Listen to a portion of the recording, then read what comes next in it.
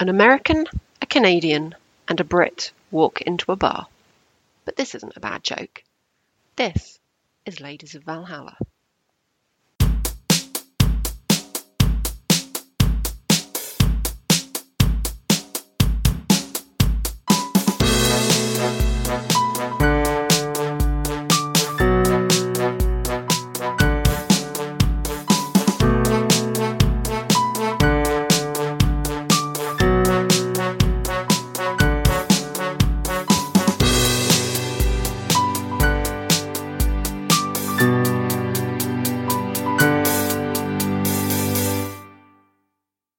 Hey there everyone, and welcome to Ladies of Valhalla. My name is Sarah and I'll be your host today. I'd like to welcome you all to this latest member of the Talking Comics podcast family. This month we'll be welcoming a very special guest. But first off, please allow me to introduce my wonderful co-hosts. In alphabetical order, we have the Salacia of Science, the Chloe of CBD, the Maya of Management. It's Miss Bronwyn Kelly-Say. And sitting to the other metaphorical side of me is the Sedna of Spookiness, the Shelob of Spiders, the Hecate of Hurricane Preparedness. It's Miss Jessica Schaefer. And without further ado, I would like to introduce our very special guest today. It's the Nestor of Nardia, the Rhadamanthus of the Red Room, the Jupiter of Janet Van Dyne. It's Mr. Jeremy Whitley. Woo! Hey guys. How are we all doing today then, folks? Doing well. Doing great. Yeah. Compared to having a hurricane bearing down this last few days, it's much better now. Yeah, that does seem to be a general theme for large parts of America, is risk of hurricane. I'm going to be honest, it doesn't make America seem overly appealing to me. Honestly, it's really just the parts of America you want to live in that have to deal with hurricanes. That's what I was going to say. All the desirable places that you'd like to live, we deal with hurricanes. That's pretty much where. Yeah, Nebraska, 0 hurricanes. See, isn't that making Canada look a lot better? You can live in Ontario and not deal with hurricanes. Yeah, but you have, like, moose. Yeah, but not in southern Ontario. I like that. That's on the problem list. The moose is not okay. She's not I guarantee you, in the Greater Toronto area, you're not going to see a moose. You're much more likely to have, giant flocks of geese. Also, skunks. I'm going to be honest. Steve talks about skunks a lot. It's very off-putting. Oh my God, the skunks are definitely out to get Steve. It's a thing. It's actually funny. They're really friendly. If you don't scare them, you're good to go. They're very intrusion friendly. Like they actually like urban areas, and they're pretty chill as long as you don't scare them. They really, really, really have it out for Steve though. Well, I was told this week at work that I'm very intimidating and many of the crews are scared of me. So let's never put me near a skunk just in case. Maybe we avoid that. Yeah, let's not do that. Also, I don't think I'm that scary. I don't get where this comes from. Okay. Let's move swiftly on and talk to Mr. Whitley. Now, Jeremy, it's been 6 months since we last had you on the show, and a lot has happened in that time. So obviously we're going to focus today on Unstoppable Wasp, but in the meantime, what have you been up to? What is going on in the world of Whitley? Has it really been that long? Sorry. It seems both like it couldn't possibly have been that long and that it must have been like 10 years. Because since last we talked, Unstoppable Wasp finished up its 10-issue run. I am currently writing Future Foundation, which just had its 2nd issue come out this last week. Yay. Let's see, we've gotten volumes, I think 7 and 8 of Princess out in that time, and volume 9 is getting ready to come out in the next couple of months. Raven is trekking right along as always. I feel like there's almost certainly other things. I just had a page in Marvel Comics 1000 a couple weeks ago, so I'm keeping busy. It sounds like you've been up to a lot in that case. And also, I've noticed from your social media, you've been doing a lot of cooking. Yeah, it looks delightful. Yeah. Well, thank you. Yeah, it's I almost never cooked until like a few months back. I had a couple of like standard bachelor standby dishes that I could get by with, and I had never really learned how to cook because I'm one of those people who doesn't like doing things that I don't know how to do already. Like, oh, I'm good at this, so let me continue to improve. Not like, oh, I don't know how to do this, so I'm going to continue looking like an idiot for a while while I figure it out. But we started doing HelloFresh, which is one of those media or delivery kits, meal delivery kits, where you get to like and go cook your own meal. They send you all the ingredients and stuff. Steve and I do that too. Yeah, and I think that was a really nice kind of soft start to it. Is like, here is all the stuff you need.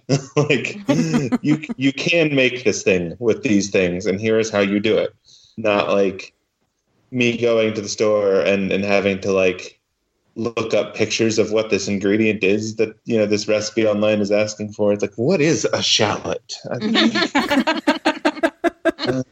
I'm looking at onions. I'm looking at green onions, but they're saying shallots, and I don't. Is there a difference? I don't know.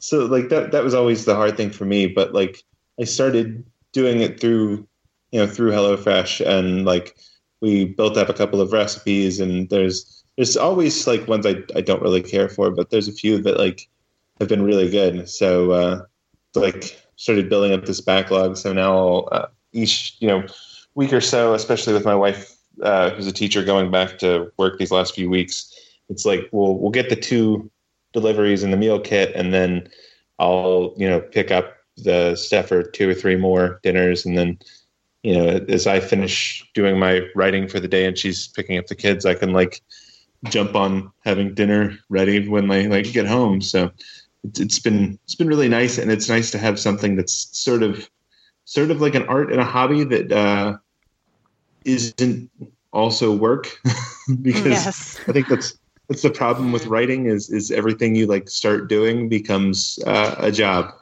Well, I can say from the pictures that you've been posting, it looks incredible. Mm-hmm. Oh, It does. you. It looks delicious.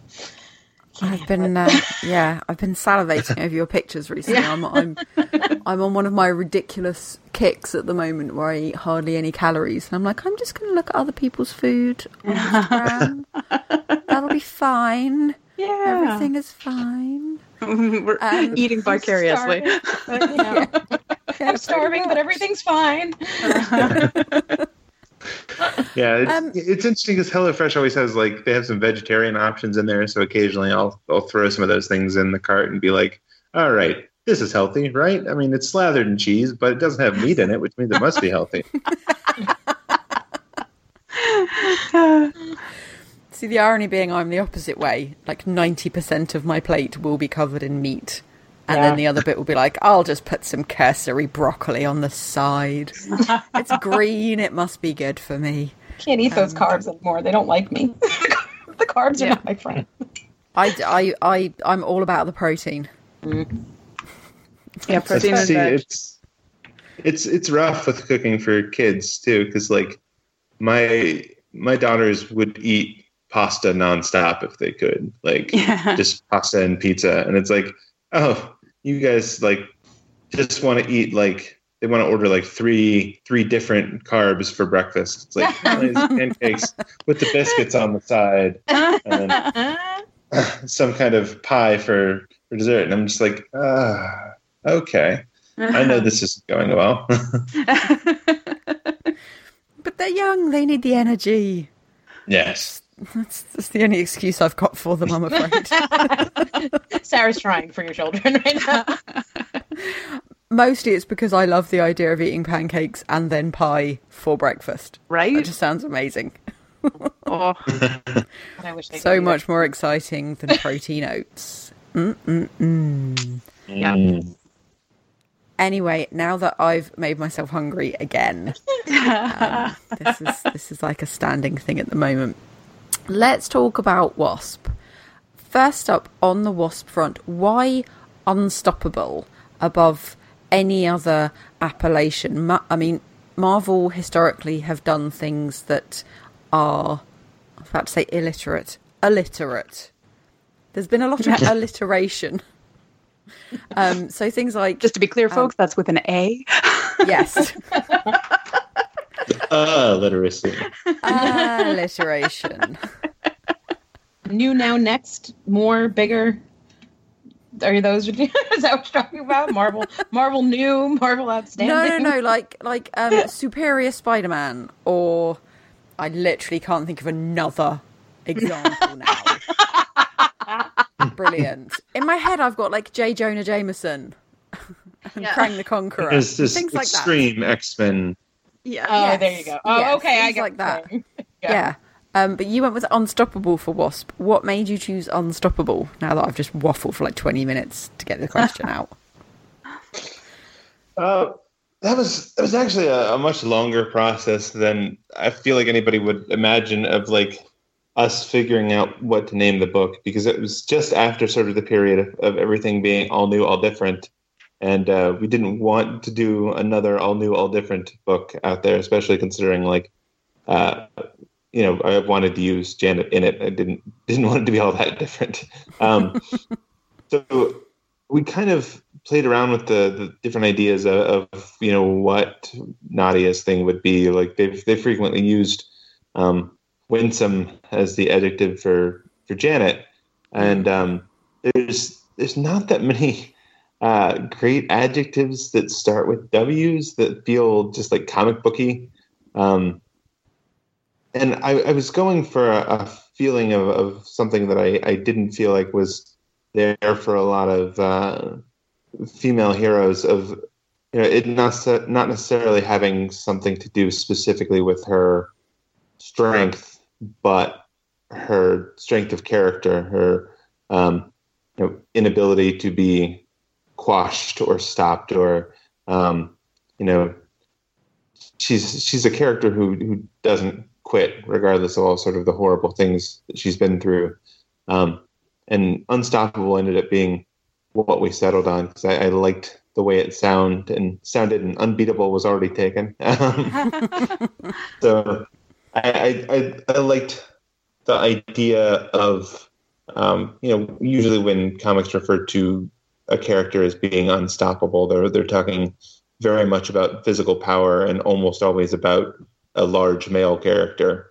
And the idea of using that idea of being unstoppable to be very specifically something different, and to be reflecting sort of a young female character, felt sort of quietly revolutionary to me. And I think that's sort of our mission statement with a lot of the stuff with Wasp, was like doesn't necessarily sound like revolutionary when you first say it, but like the more you kind of think about it, it's like, oh wow, yeah, that's not something you would hear or think of normally.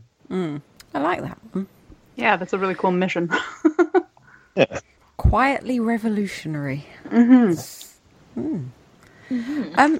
Now, James Santana, who is one of our listeners, he got in touch with us over on Facebook, and he wanted to tell you that bringing Riri into the book was dope, which I believe is youth speak for very good. He's not even that young, okay?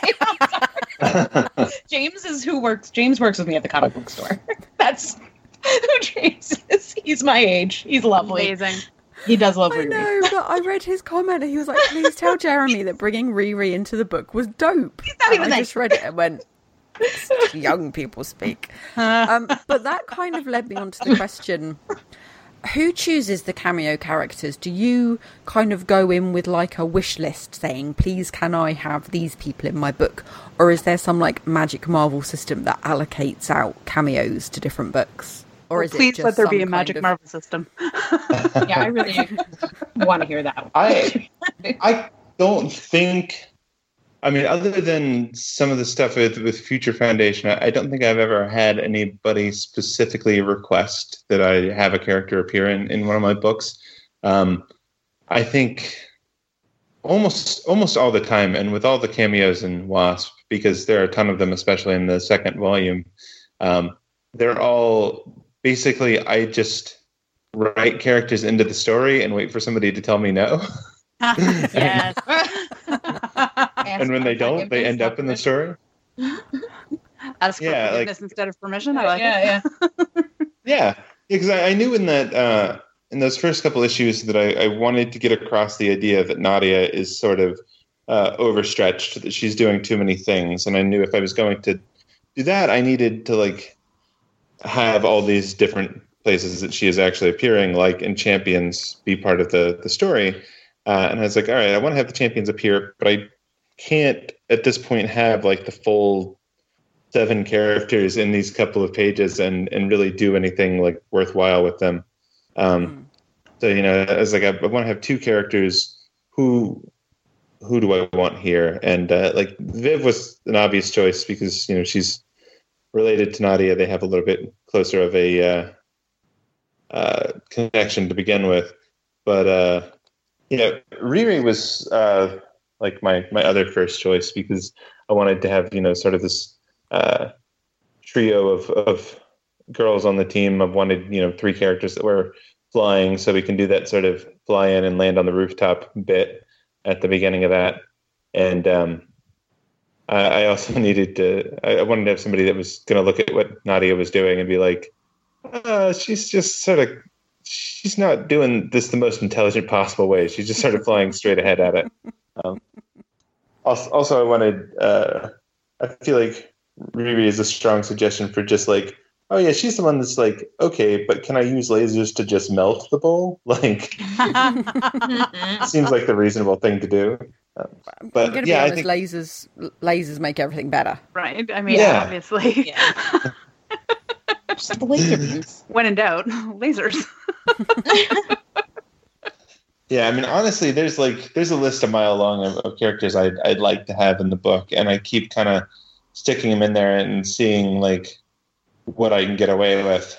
And occasionally I get told no, but that's usually with the reason of like, oh, they're doing this other thing, or oh, this seems completely superfluous. At which point I have to go, yeah, it kind of is. Are you allowed to tell us who you weren't allowed to include? I think, let's see.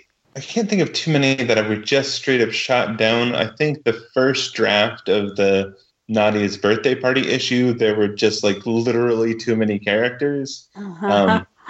Because I was like, all right, who else can I possibly fit in here? Like I had all of the Young Avengers in there already. I had most of the Champions. I had a bunch of like different characters who were tangentially related to Nadia. I think at one point, the biggest part that ended up getting cut from that is I had sort of a guest appearance by a couple of the Runaways in there. Yeah, because, you know, Victor is Ultron's kid, and, you know, there's that whole other connection there.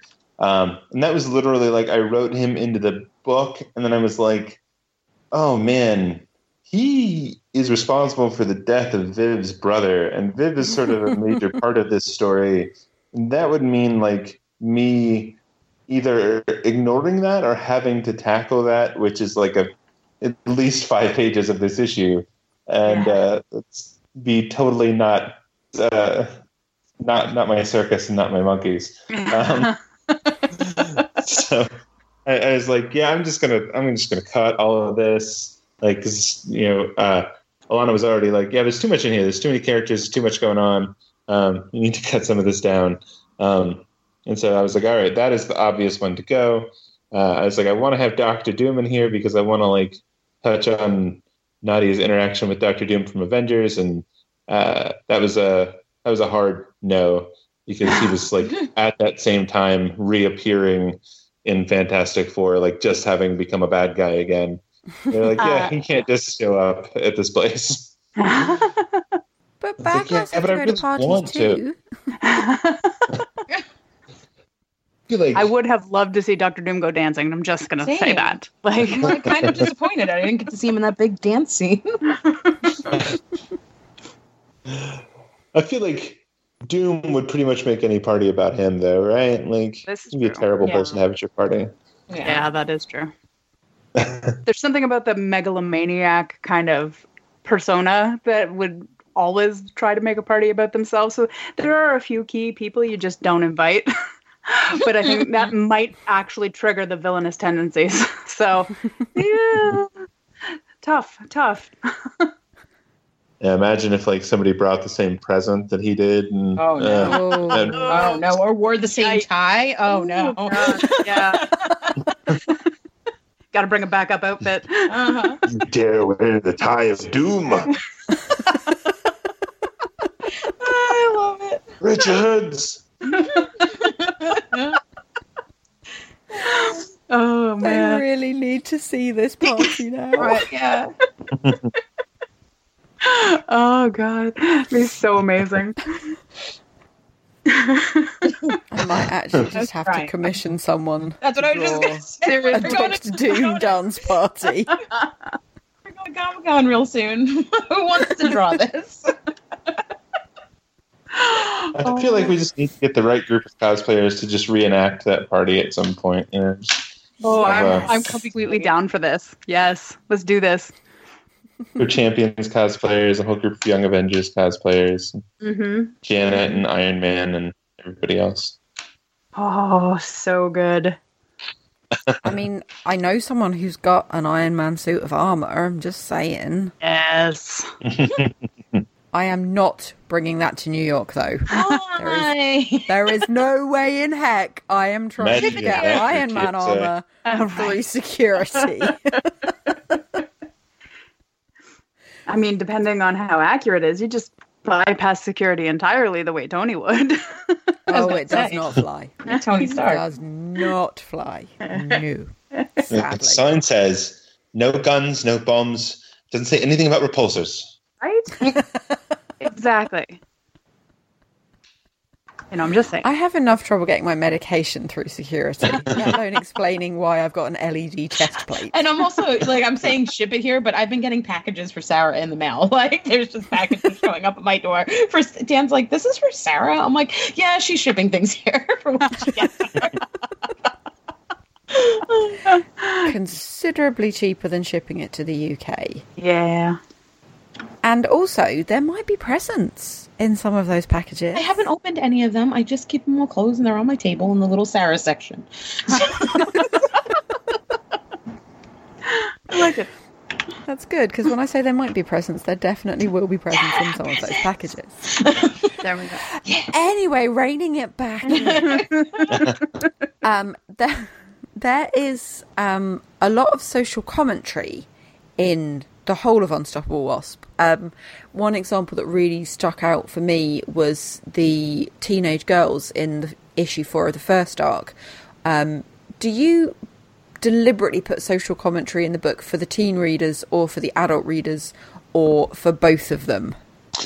I think it's for both, honestly. I think like I wanted to get a feeling of, you know, these different characters, different experiences, and you know, in the case of Priya in issue 4, like she's and there's a lot of her trying to be this version of what she thinks is normal and trying to get away from you know, being both smart and, you know, feeling like she doesn't fit into this sort of general white kid high school culture. Like I wanted that to be a part of her experience and who she was, and to have these sort of obviously awful people that she is that they're sort of mutually pretending that they're friends. In this case, you know, just so we could have that bit of seeing her trying to push this away, just like she's trying to push Nadia away at the beginning of that part of the issue. That she, you know, slowly embraces throughout the course of this story, and that part of that is also her sort of running from the experiences of her brother, who, you know, did not ever manage to feel like he fit in and be part of the world as he saw it. which is something that comes in much later in the story.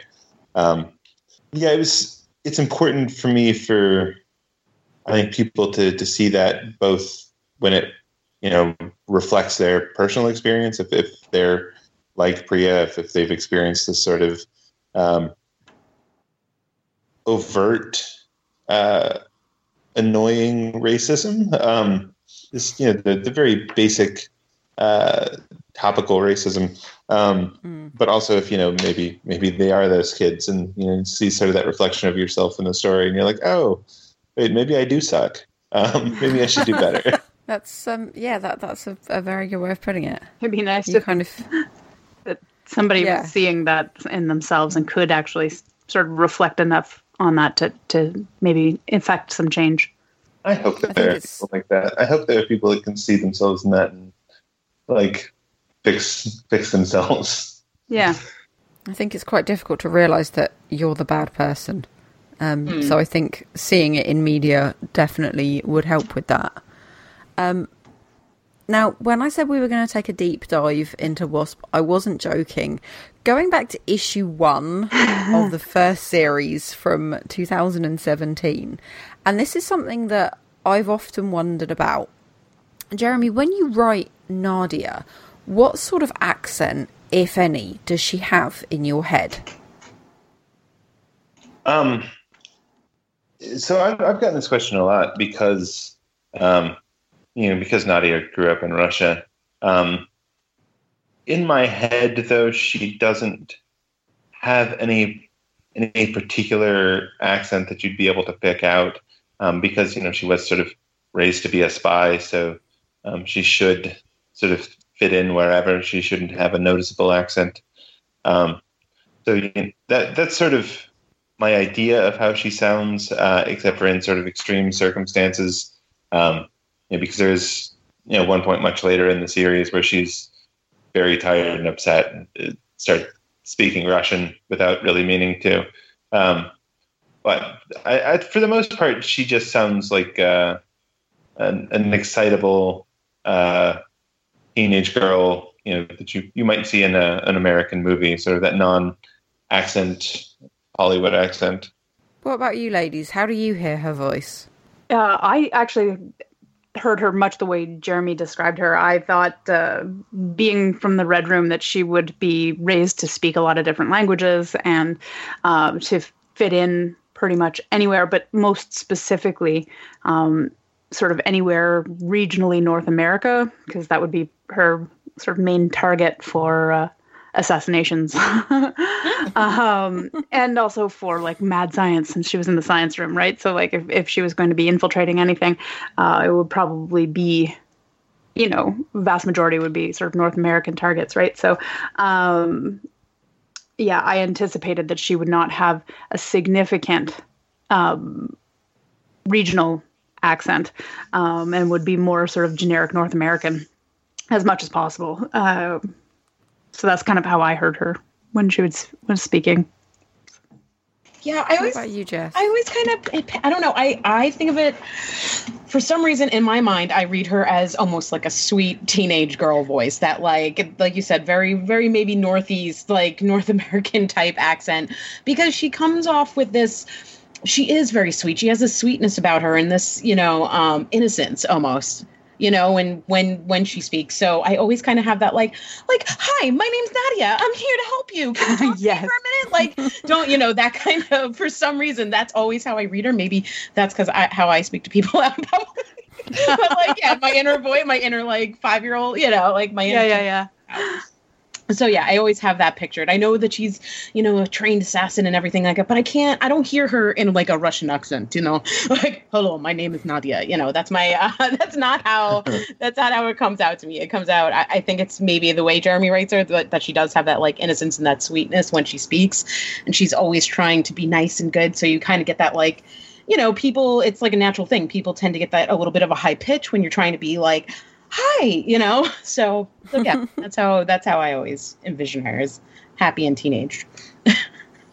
She's more Pinkie Pie than goth. Yeah, exactly. Yeah, I think somebody asked me if she were to show up in like Marvel Rising, who would I cast to do her voice if it were up to me? And I did actually mention Pinkie Pie's voice actress Andrea Libman, Yes. who that's sort of in the same area that I would be thinking. Awesome. That's pretty cool. That's what I got out of it. So I'm happy about that. Nailed Reader it. in the right tone. Because I've had the realization that I read everyone ever with my accent. Everybody's British. Yeah. That works if you're reading Kieran's Young Avengers. Oh, there you Yes. Everybody's British. And I'm fine with Jarvis. I'm all good with Jarvis. Because if he doesn't have a British accent, I'm going to be incredibly upset, given some of the Britishisms that he comes out with. But yeah, I just had that realization that I was reading it and sort of got to the bit where she does start speaking Russian, and I was like, But oh yeah, at one point in the book, not English. they say to Jarvis that Jarvis isn't actually British. Yeah, Jarvis speaks with a British accent. Canonically, he speaks with a British accent, even though he is not British. He is from New York. I think he's actually from Brooklyn as well. But yeah, because he buttles, he speaks with a proper British accent. That's amazing. As it should be. I like it. Just me ranting about butlers. Way back when in that first issue, Nadia says, if I spent the rest of my life being bitter, then I never really escaped. Does that kind of line of dialogue have a certain point of inspiration for you, or does it just come to you out of nowhere, or do you sort of sit there doing what I would do if I was trying to write something like that and just stare at the page for ages? How do you craft speech in comics? For a lot of it, the dialogue is the easy part for me. It comes sort of naturally, to the point that sometimes it sort of runs over the amount of space it should be taking up. It's, I think Wasp is particularly notable for that. You can see just how, if you look at it, you can see just how good Joe Caramagna makes me look by his lettering, and that everything in that book should just run all over all the pictures. But between him and Elsa and Gurihiru and our other guest artists, they all do an incredible job of making everything fit in there. That particular line was it was just a sort of an expression of something that I sort of decided early on with writing that character. So I've talked a bit about when I was first starting out on the book, I sort of asked Mark Waid, who had created her, like, what should this be about? What should we do in this story? And he told me that he wasn't going to give me the answer to that I should figure it out myself. Thanks. And yeah, well, he's just very like, it's your book. Don't let me tell you what to write. Like, this is your thing. And we sort of, one of the first things I figured out about Nadia, both from what he'd written and from what I was putting together, is that like she was going to be tonally very different from Black Widow. Like, I didn't want to just write a young Black Widow book, where she was very like torn up and continued to be, sort of openly traumatized, both physically and mentally, about Red Room stuff. That Nadia had made this decision that, like, if she continues to think about that and be bothered by that it's letting them win. And she had made this decision to go out and make up for all that time that she lost, and that was what she was going to do. So that particular piece of dialogue came, I think, pretty naturally with that, because I think it's one of the first things I really like nailed down about that character. And another thing that you wrote back then was, I want to do everything, I want to fix everything, I want to make a difference. And that really comes back later on in the second arc, with Nadia's mental health and when she actually writes her list of trying to fix everything. Was that something that you already had in your mind guiding those later decisions, or was it just kind of a happy accident that came so early on and then you could hark back to that later on? It was definitely like, there are a lot of things in those first handful of issues that I was like, I want to plant a seed for this thing later that I want to do, fully realizing that, or I guess not fully realizing at that point that I might not be able to do those things, that I might not have the time or number of issues to like touch on everything I wanted to do. But I wanted to make sure to plant that stuff in there early, especially the stuff about Nadia's mental health. There's stuff about, Priya's brother that's sort of in there, not totally filled out. They don't tell you everything about, what's gone on with him, but there's a mention of him in there, and, little things like that like I can plant these seeds now, and, hopefully later I'll have the chance to sort of harvest this as part of a story and come back around and be important. And I hadn't like fixated on that fix everything idea yet, but like the idea of her wanting to do everything and experience everything and fix everything was definitely like something that I had planted in my mind, is like, okay, at some point she's going to actually have, a chance to do all these things she wants to do, and it's going to be too much. Okay, I like that fact. I like the planting of the seeds. Now, we mentioned Jarvis earlier. In issue 2, we get some very, very British self-depreciating humour from Jarvis. How did you approach writing Jarvis and getting his voice? Did you actually speak to or communicate with any Brits to kind of get those vocal mannerisms down? Where did you... Because he does sound incredibly British.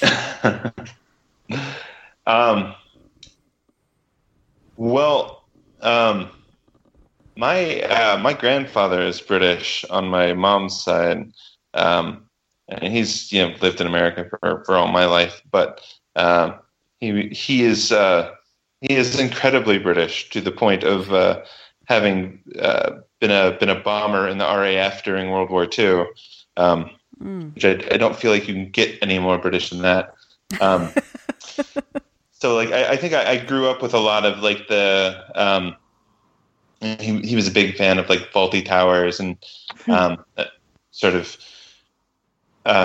older British BBC humor, and I think I picked a lot of that up, and generally I think appreciated it much more as I got older. As a kid, I think sitting through Fawlty Towers is pretty annoying, but coming back to that stuff. Coming back to that stuff later as a teen and 20-something, I was like, oh, this is actually pretty good. I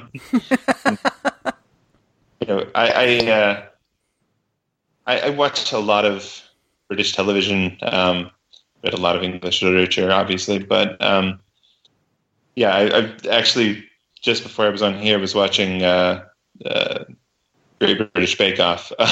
Yes. But it's something that, I don't know, comes somewhat naturally to me, because I like listening to how people speak, and trying to be able to sort of recreate little things about mannerisms and phrasing and things like that that I pick up on. I was saying something about Kieran Gillen earlier. I noticed there are a lot of his characters have sort of witty British guy phrasing in the way they speak, and I occasionally like man, that's what I got to get. I got to be able to deliver dialogue like Kieran Gillen. I'm not there yet, but that's I think the first comic I ever wrote, which is not in any sort of like real publication now. Like the main characters are all British, and it's so. All right, going way back to this. The first comic I ever wrote that actually got illustrated is a comic called The Order of Dagonet, which is this story about the basically all the mythological creatures of British lore return and start taking over Britain, and all of the knights of England are called by Merlin to stop them. But of course, most of the current knights of Britain are either too old to fight or are actually celebrities. The story is about the Order of Dagonet, which is this fictional order of knights who are all entertainers, because Dagonet is King Arthur's jester, who's made a knight as a joke. So it's about these characters who are very like thinly veiled, Ozzy Osbourne, Elton John, Neil Gaiman. Oh my god, I need to read this book. And Ian McKellen. Character is very clearly Ian McKellen. And they're all sort of trying to. They're all in America living at this point, and they're all trying to get back to Britain to go fight dragons and giants and things like that. So. Oh, this sounds so amazing. I love it. I need this in my life. I will have to see if I can't dig those up. Oh, yeah, these were all self-published. I think it's 5 or 6 issues myself and my friend Jason Strutz did. But it was very important to me to get those characters to sound as I don't want to say obnoxiously British as possible. Oh no, that's fine. Obnoxiously British is fine. I call it painfully British when it's Sarah. Yes. Yep. So nice. Oh god, there's nothing about this I don't love. I very, very badly need to read that book. Oh my now. god, so much. So much. I think you need to do another run of this, Jeremy. Yeah, if I could, actually, I've tried to bring it back at one point, and it had very limited success. And at some point, I'd love to come back around to doing more stuff with it, because it was a lot of fun, and I think has merit. Absolutely. Mm-hmm. I will 100% purchase it. Oh my goodness, yes. Sign me up. I'm just sitting here chuckling at the idea of it. Oh my god, my face actually hurts a little bit. Now, something that Nadia says, and this kind of sticks with your writing process. Nadia says it's easier to think without pants on sometimes. Now, that is clearly that line is going to amuse me because I am British and pants means something different here. But is it just Nadia that thinks it's easier to think without trousers, or is Jeremy also one of those stay-at-home writers who apparently this is a thing that happens when you work from home? You don't wear pants. Becomes Listen, I told clothing you optional. Look, many the times state have I of told pant you? business is highly underrated. Okay, Yeah. I'm just. I told you most of the time that we are recording, I do not have pants on. Okay, like anytime you're talking to me during the day, I don't have pants on. There's no point for pants. Pants are questionable currently. It's funny that actually, like, this is the opposite of me, is like, even if I'm working from home, if I'm working, like, all right, I have to go put like some pants and a shirt on, and like, my wife will make fun of me because I'll be working from home, sitting here at the desk or at the table, like, fully dressed, shoes and everything. Oh my god, She's like, shoes? You're at home. No. You don't need to be wearing that. Like, it's actually much closer to my wife, who, like, literally, to this day, like, walks in the door coming from work and just takes her pants off. Like, Yeah. like, all right, I'm home. Here go the pants. I don't have to wear these anymore, so I'm not going to. Yeah. No, I feel that deeply. I feel like connection with your wife. Yeah, she sounds like our kind of lady. Yeah. I must admit, I'm more with Jeremy. Even if I work from home, I still put work clothes on.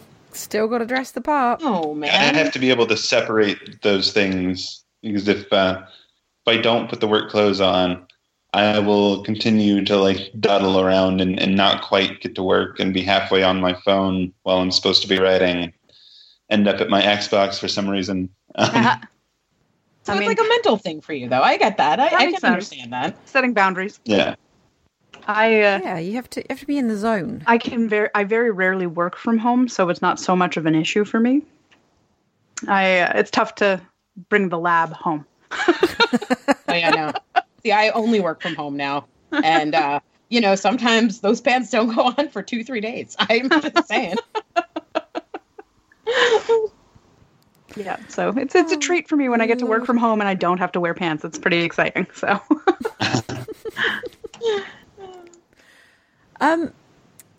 Now, way back, right at the start, we start getting introduced to all of the other members of GIRL, the Genius in Action Research Labs, and we get to meet Tina Miranda in Washington Heights.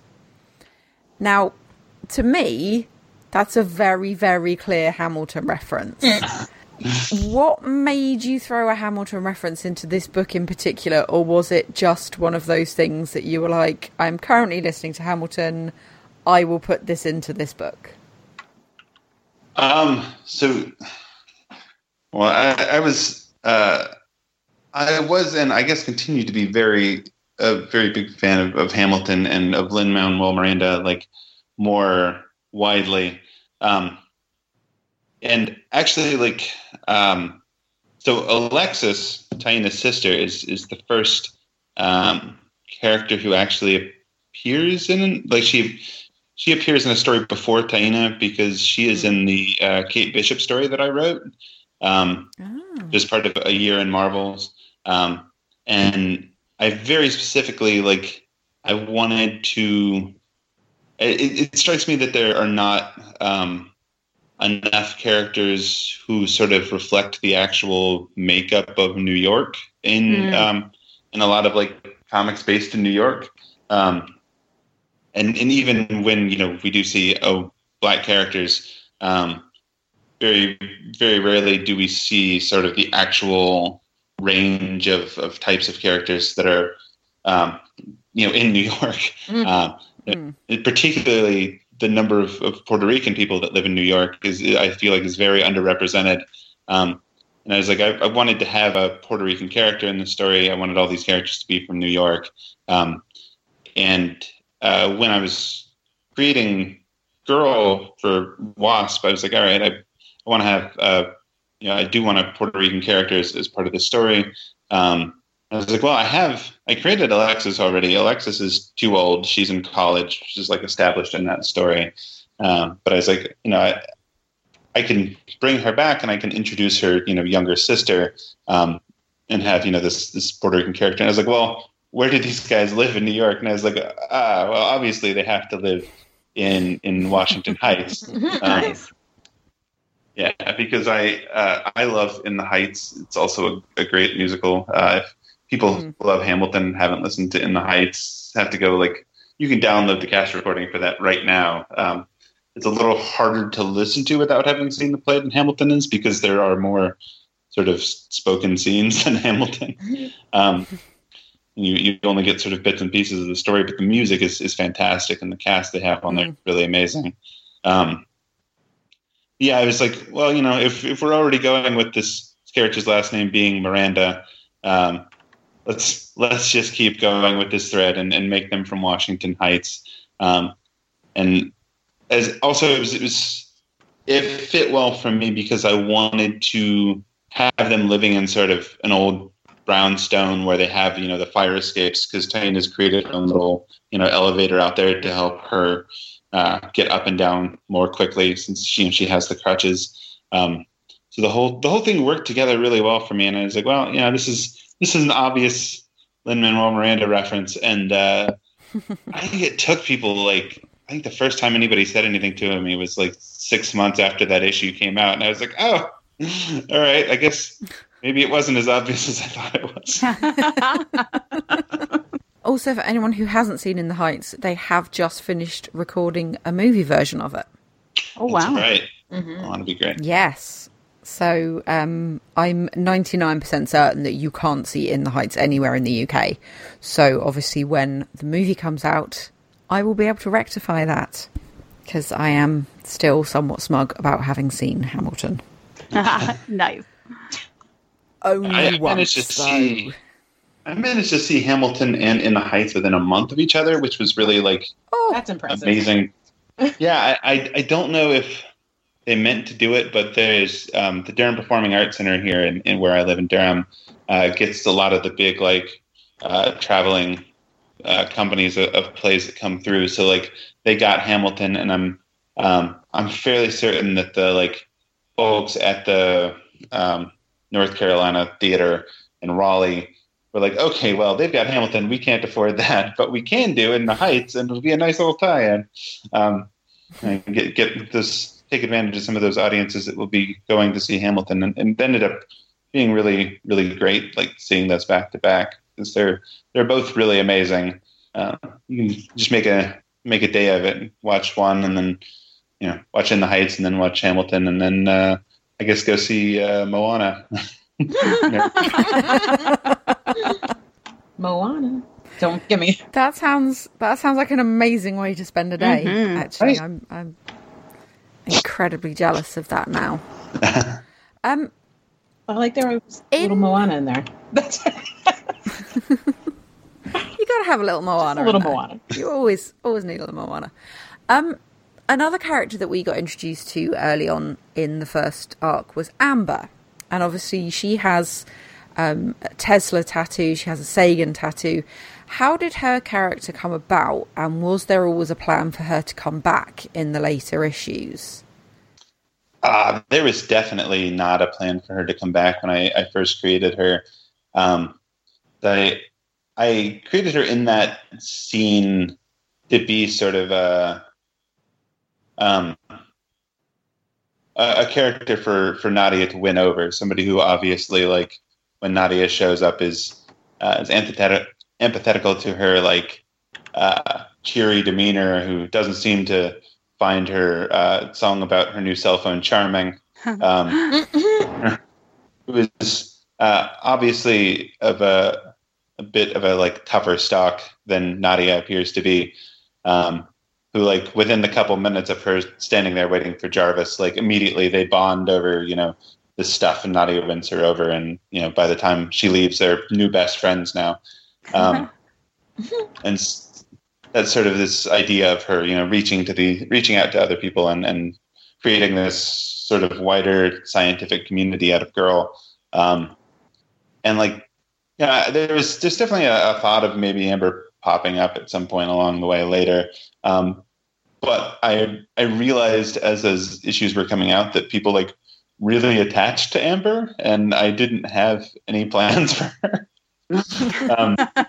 So when we were bringing the series back, I needed to have some new bad guys in this story, because I didn't feel like I could go right back to the well of Red Room stuff, and obviously Ying was not in a position to be the bad guy that she was in sort of the first part of the first volume.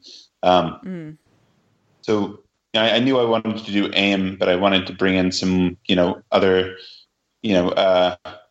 I was calling for most of the run of this the bad girls, as in, we've got Girl and then there's bad girls. I like it. For AIM.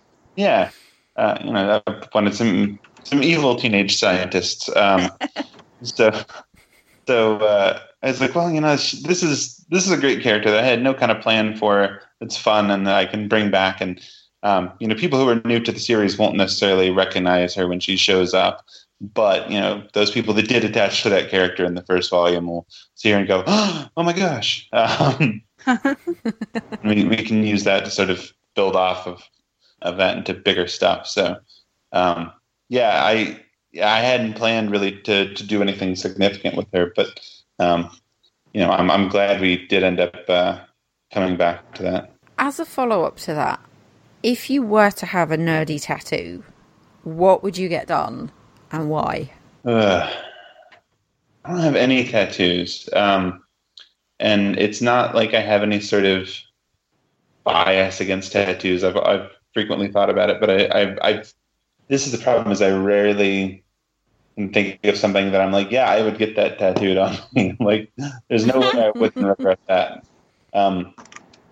But one thing that I have thought about is actually as we come up to the 10th volume of Princeless, which will be sort of the end of the story that we've been telling, I've been thinking about getting some sort of Princeless related tattoo. Sort of commemorate that, because that's been a long journey for me. Yeah. That's amazing. That's so sweet. Yeah, so I just have to guilt Emily or somebody else into designing a tattoo for me. We know nothing about I may that. have, Yeah, right. yeah, I may have slightly bullied Jess into I have designing one a tattoo more. I have for like me. 2 more to do. At least, yes. Yeah, they bully I've me. only Hi. asked for one more. Hi, if you'd like. I also, can be bullied into tattoo work.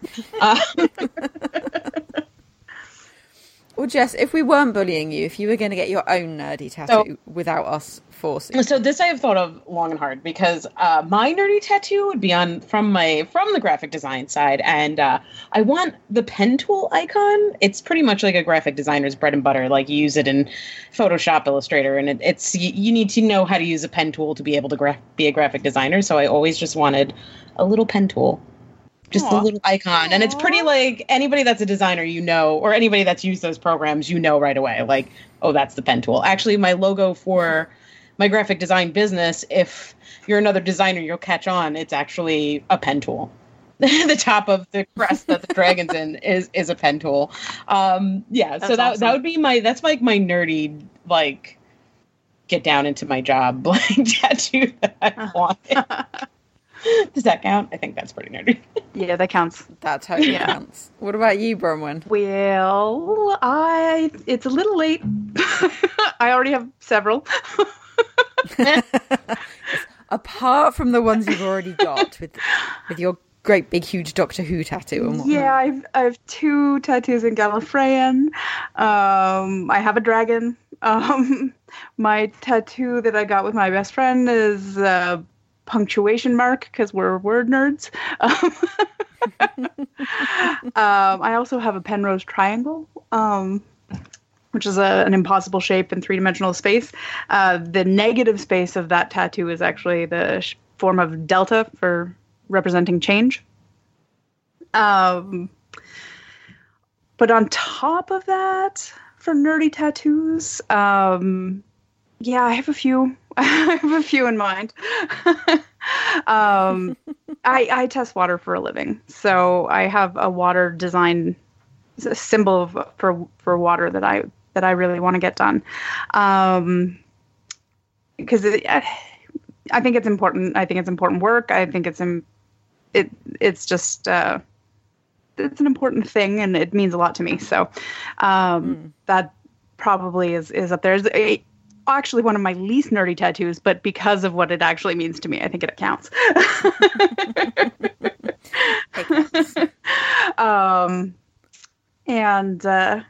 Yeah, I have a tattoo planned that's actually a book with a lot of ideas coming out of it.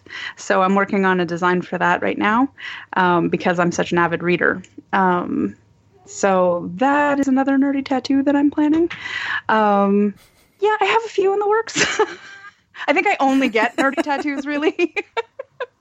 Yeah, I'm gonna go with that one. I'm gonna agree with you on that one. Yeah, since I have 11 already, I feel like that's probably I have 11 nerdy tattoos. See, I'm really excited because Dan's sister started dating a really decent tattoo artist, and he's already. I'm like, dude, like, hi, nice to meet you. My name is Jessica, and I have plans for you. Like, he's actually a super nice guy. He's actually drawing me one right now, and it's a cameo. But it's how they do the cameos with the skeletons, but it's going to be a dachshund skeleton. Oh, So apparently he's drawing it. I'm waiting to see the picture. That's amazing. Yeah. also fairly nerdy. you Like, as well. I need all the dachshunds. I need it I on me. love it so much. Halloween dachshunds. Oh my god, I have.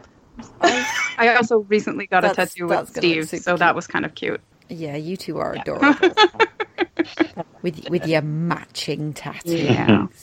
No. So I actually want two. One is slightly inspired by Wasp, actually. I really want the chemical symbol for caffeine. yes, Because I like caffeine. I don't know if anyone's aware of that fact. shocked. I Shocked. actually- Shocked face. I actually bought matching t-shirts for Jess and Bronwyn and myself with the caffeine chemical symbol on them. And the guy I bought them from messed up and only sent me the ones for Jess and for Bronwyn. And then he didn't have any left. It was a limited run of a t-shirt. So I've ended up with one that's got the chemical symbol for cocaine on it instead. Not quite the same.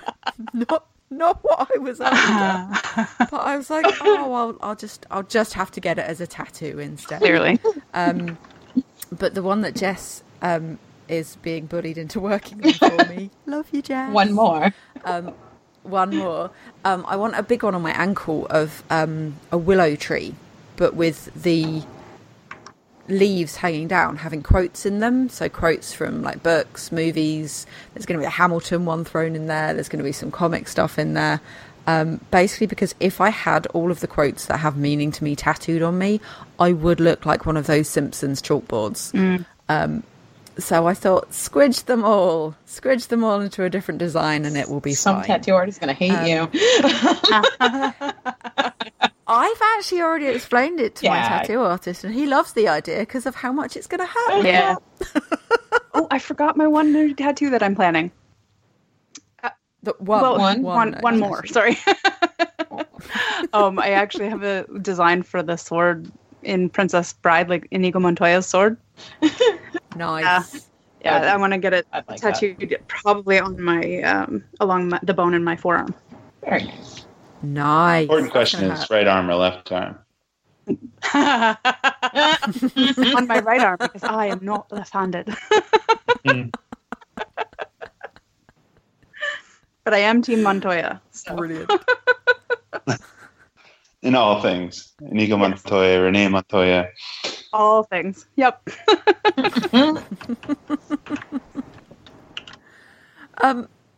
Pulling it back to Wasp a little bit, in issue 4, when we see Nadia fighting back, there's a description of Krav Maga. A, do you have any experience of Krav Maga? And B, was one of the aims of the book to teach girls that it's okay or even right to stand up for themselves? No, I don't have any personal experience with Krav Maga. I haven't done any sort of martial arts since I was a kid, and that was all judo. But Krav Maga, I had done some research on for another book I was writing that hasn't ever quite seen the light of day.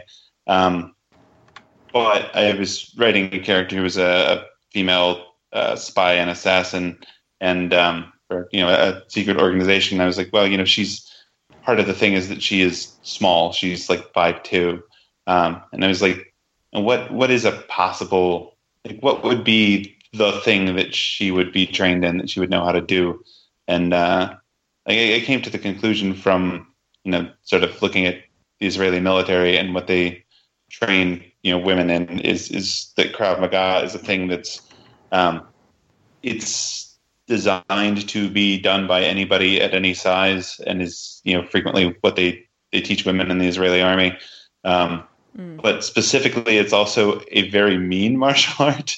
It's not like a clean, competitive like martial art that you would see at a tournament like in Karate Kid. It's like a lot of the stuff in Krav Maga is like specifically designed to like maim and injure and like get away from people. Incapacitate. So, yeah. Yep. Yeah. So it's, a lot of like eye gouging and, destroying people's knees and things like that because, it's designed to be used on somebody who's 2 to 3 times your size. So it seemed like a natural choice to translate that over to Nadia as like what she would be trained in, what she would use. If she were actually sort of backed into a corner and fighting 1 to 2 people twice her size or more. Because I picture Nadia as being about that height, about 5'2" or 5'3". And in both of the grapplers in that story are over 6 feet tall. They're female, but they're large and muscular. So I felt like that made sense. And as far as the second question about it being about like fighting back, it is definitely something that I think is important to express in stories. I thought it made an interesting comparison to show like, these are sort of the two things Nadia is trained in is science and killing people. And that, she goes about both of these things in a very similar sort of clinical way of like, this is how she is trained to be an assassin. Like it is this simple. There are certain things you can do that will, stop and disable a person. And that's the same. She handles that the same way that she handles science. So that was sort of my goal with that, and to sort of make sure that it was clear that Nadia was, also physically dangerous, like that she wasn't. She was nice and kind and continues to be those things, but is also not somebody to be trifled with. Well, I can firmly say that if anyone ever gets the chance to try Krav Maga, it is incredibly fun. It's very, very difficult, but it is very, very fun to learn. So if anyone out there is looking for any ideas on self-defense, give it a crack. It's amusing. Please don't sue me if you get injured. Or if somebody else gets injured while you practice. Yeah, right. Or if, probably that one, actually. Yes. So, kind of sticking with Nadia's training and the Red Room, the character of Mother is absolutely terrifying. Yeah, that like first creepy. reveal that we get of Mother is genuinely, still to this day, haunts my nightmares. What kind of inspired you to use the dichotomy of the name Mother and then her character, both in manner and appearance? So my idea for her as a design when we first started was that she is the same person who's been running this program since, the Cold War or earlier, that like, she has been around this long and that she is, she's a result of like Cold War cybernetic technology. Like she's had, bits and pieces of her replaced over time. And at this point she's basically, Russian spy Darth Vader. she's more machine than man. But that, many of those pieces, date back to the 80s at this point. So, she's got lots of sort of exposed elements to her, and that she's genuinely terrifying, because the Red Room doesn't care. Like they don't want to nurture these children into being like, feeling like this person really loves and cares about them. Like she's there to make them murderers. There's no question about that. So, the idea of her just being terrifying and this sort of piecemeal cyborg, at this point is like most of the Red Room, thanks to Black Widow and the Black Widow series is gone. So she doesn't really have like oversight. There's nobody checking up on her. So this is just the result of being a piecemeal cyborg who's lived, underground with girls being trained to be assassins for all this time. Yeah, I the idea I had was horrifying. It's still like when I got that first image from Elsa with her, I was like, oh, that's genuinely terrifying. Like, that's horrible. Yeah, Because, my like, notes she's- actually say straight up horror show. Yeah, I was like, oh, that's horrible. Like, she's discussed several times, but like I feel like you don't even realize you haven't seen her until that moment, that like, you know, you haven't just been shown a generic spy character. That like she's been she's been doing creepy stuff and in the background the whole time, and that's the first sort of point where you really get to see her, and she's genuinely scary. But I liked the idea of her being so frightening that like when she pulls that, what I think is the scariest thing she does, when she pulls that trick where she calls them on Matt Murdock's phone, like, Yeah. you know, Yeah, you're when like, he's oh, there, God. I was like, that's creepy. Like, she called through the phone of somebody who like just showed up, like that she doesn't know, who, you know, presumably is a superhero and a lawyer and has some sort of like, you know, some amount of protection there, knows what he's doing. So like, yeah, the fact that like she just you know, calls them on his phone like it's no big deal, and then manages to like remotely turn their phones on is terrifying. She is one of the creepiest characters I've come across in comics. I'll be honest. Yeah, she is nightmare She does fuel. disturb me. Yeah. So thanks for that. Yeah, I'm hoping we get a chance for her to have like an earnest comeback at some point, because like, you know, she shows up on a VHS tape, having been somewhat repaired in, you know, Volume 2, taunting Mockingbird and Winter Soldier in probably the second creepiest piece of that story, with the weird killer robots with Falling with for- little girl yeah. faces. I kind of want to know more about them too. I was like, oh, this is even more. And I think you say that, like, doesn't she say like this is a nightmare? Like this is giving me nightmares. Yeah, like it's such a like awful thing of like, you know, them thinking they've crept through this room full of sleeping girls, and it turns out they're, you know, actually these killer robots that were built by the girls that they're looking for.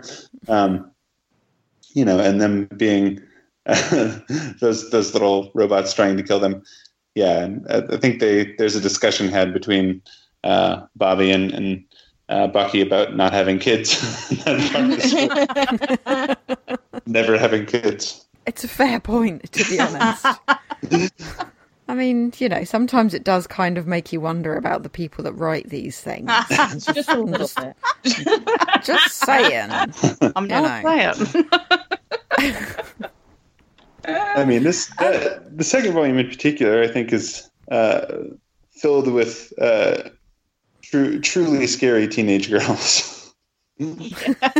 Yes. These girls are pretty Teenage scary. girls are Yeah, terrifying anyway, yeah. Girls are terrifying to start. Like, And confirm. Good luck to you.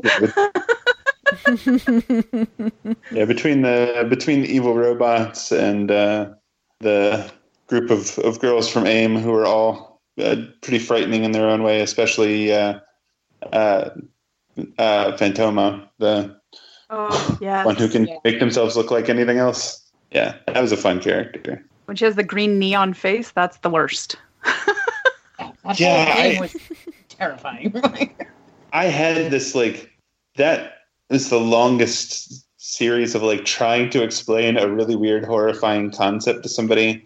Is like, I think I had just not long before that watched all the Purge movies, and like one of the characters is wearing like a mask that they have like a lit up Uncle Sam face on, and I was like, okay, but like this character can look like anybody, but when they're not trying to look like anybody, when they're just being horrible, like they just do like weird emoji faces on their armor. It should just be truly unsettling. Nailed Well, I it. think you nailed it. Yeah. Yeah. Yeah. Yeah, Very much so. It's a very weird combination of me like going through a translator because it's all this stuff to Gurihiro goes through a translator to go from English to Japanese anyway, and like me and the translator going back and forth and being like, look, this is not a thing that's existed previously, and I have no reference to show you, but here's kind of what I'm thinking, and being like, all right, this is what I've got. Is this what I should tell them? And it's like, well, kind of like that, but like this. And we went through a few different designs and ended up with like the idea is because that metal armor is all these like shifting plates that can move around to physically be, the size and shape of whoever they're trying to be like, while also projecting the image onto the outside. So it's a lot of like trying to get that just right. But I think it managed to be the right amount of creepy. Yeah. Assuming that the amount of creepy you were going for was very... was all then, yeah. Yeah. So much creepy. Yeah, definitely got the right amount of creepy there. You mentioned Matt Murdock just now, and there's a scene with him early on which cracks me up, partly because at one point he's sitting at the desk opposite Nadia and he's looking at files.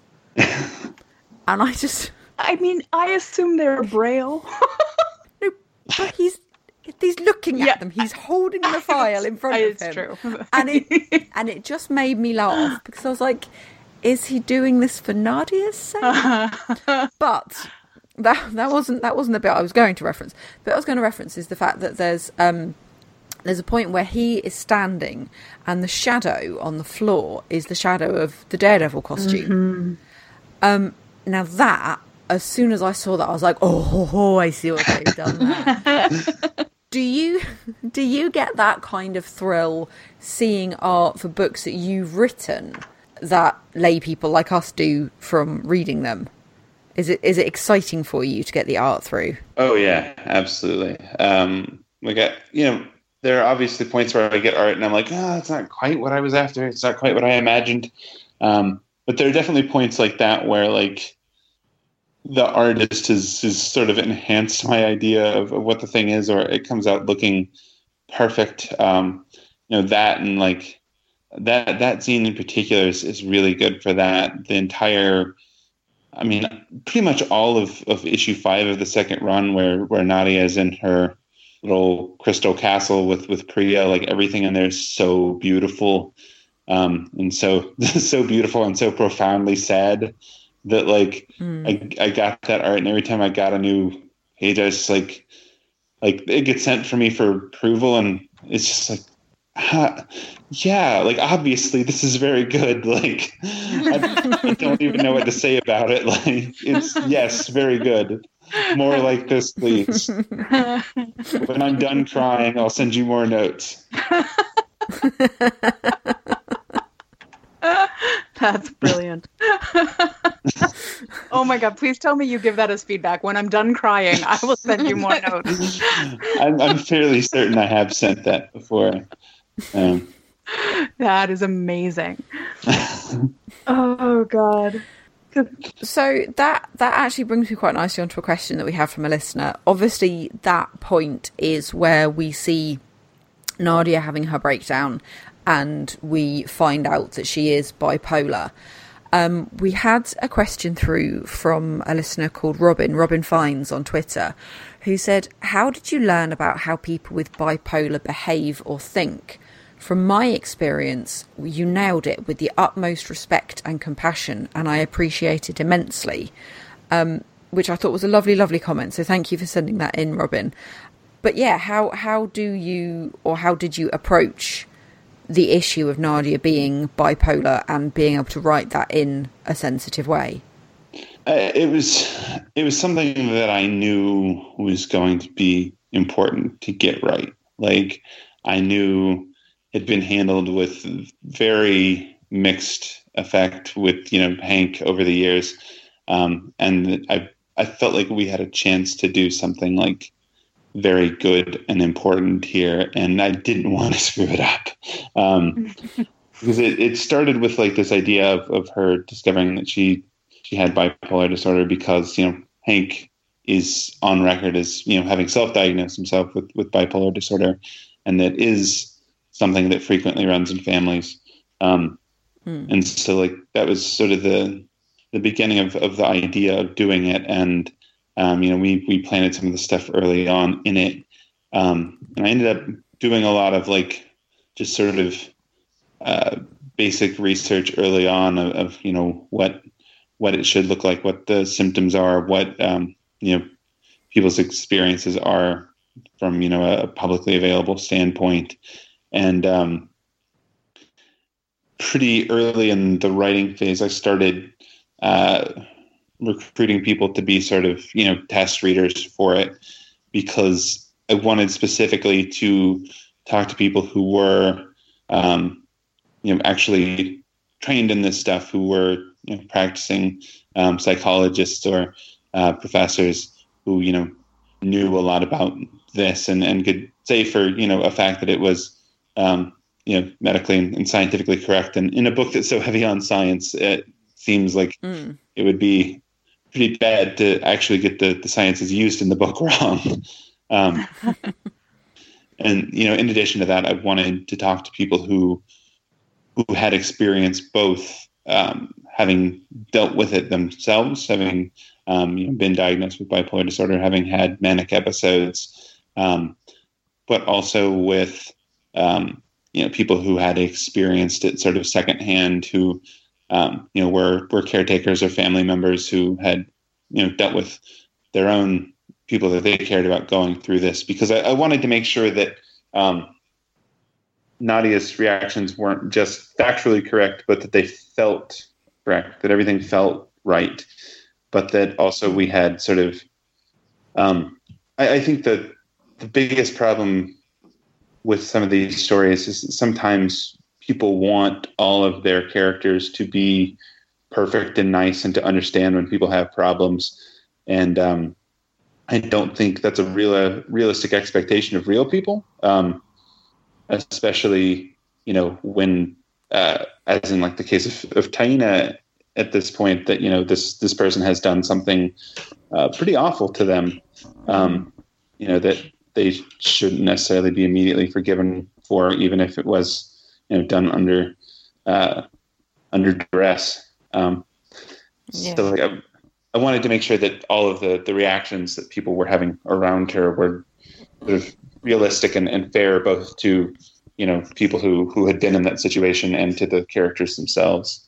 So like I had a lot of different people read it, and I had, a few different suggestions as I was going along, and I had to change some things here and there to get it right, and a couple of more things to get it past, folks who are concerned about, the legalities of this kind of stuff. Because there's a lot of like, it was one of those. I think it's the first time that I've ever had an issue that I know for a fact was read over by Standards and Practices for Disney. Wow. So, Wow. Yeah. Yeah.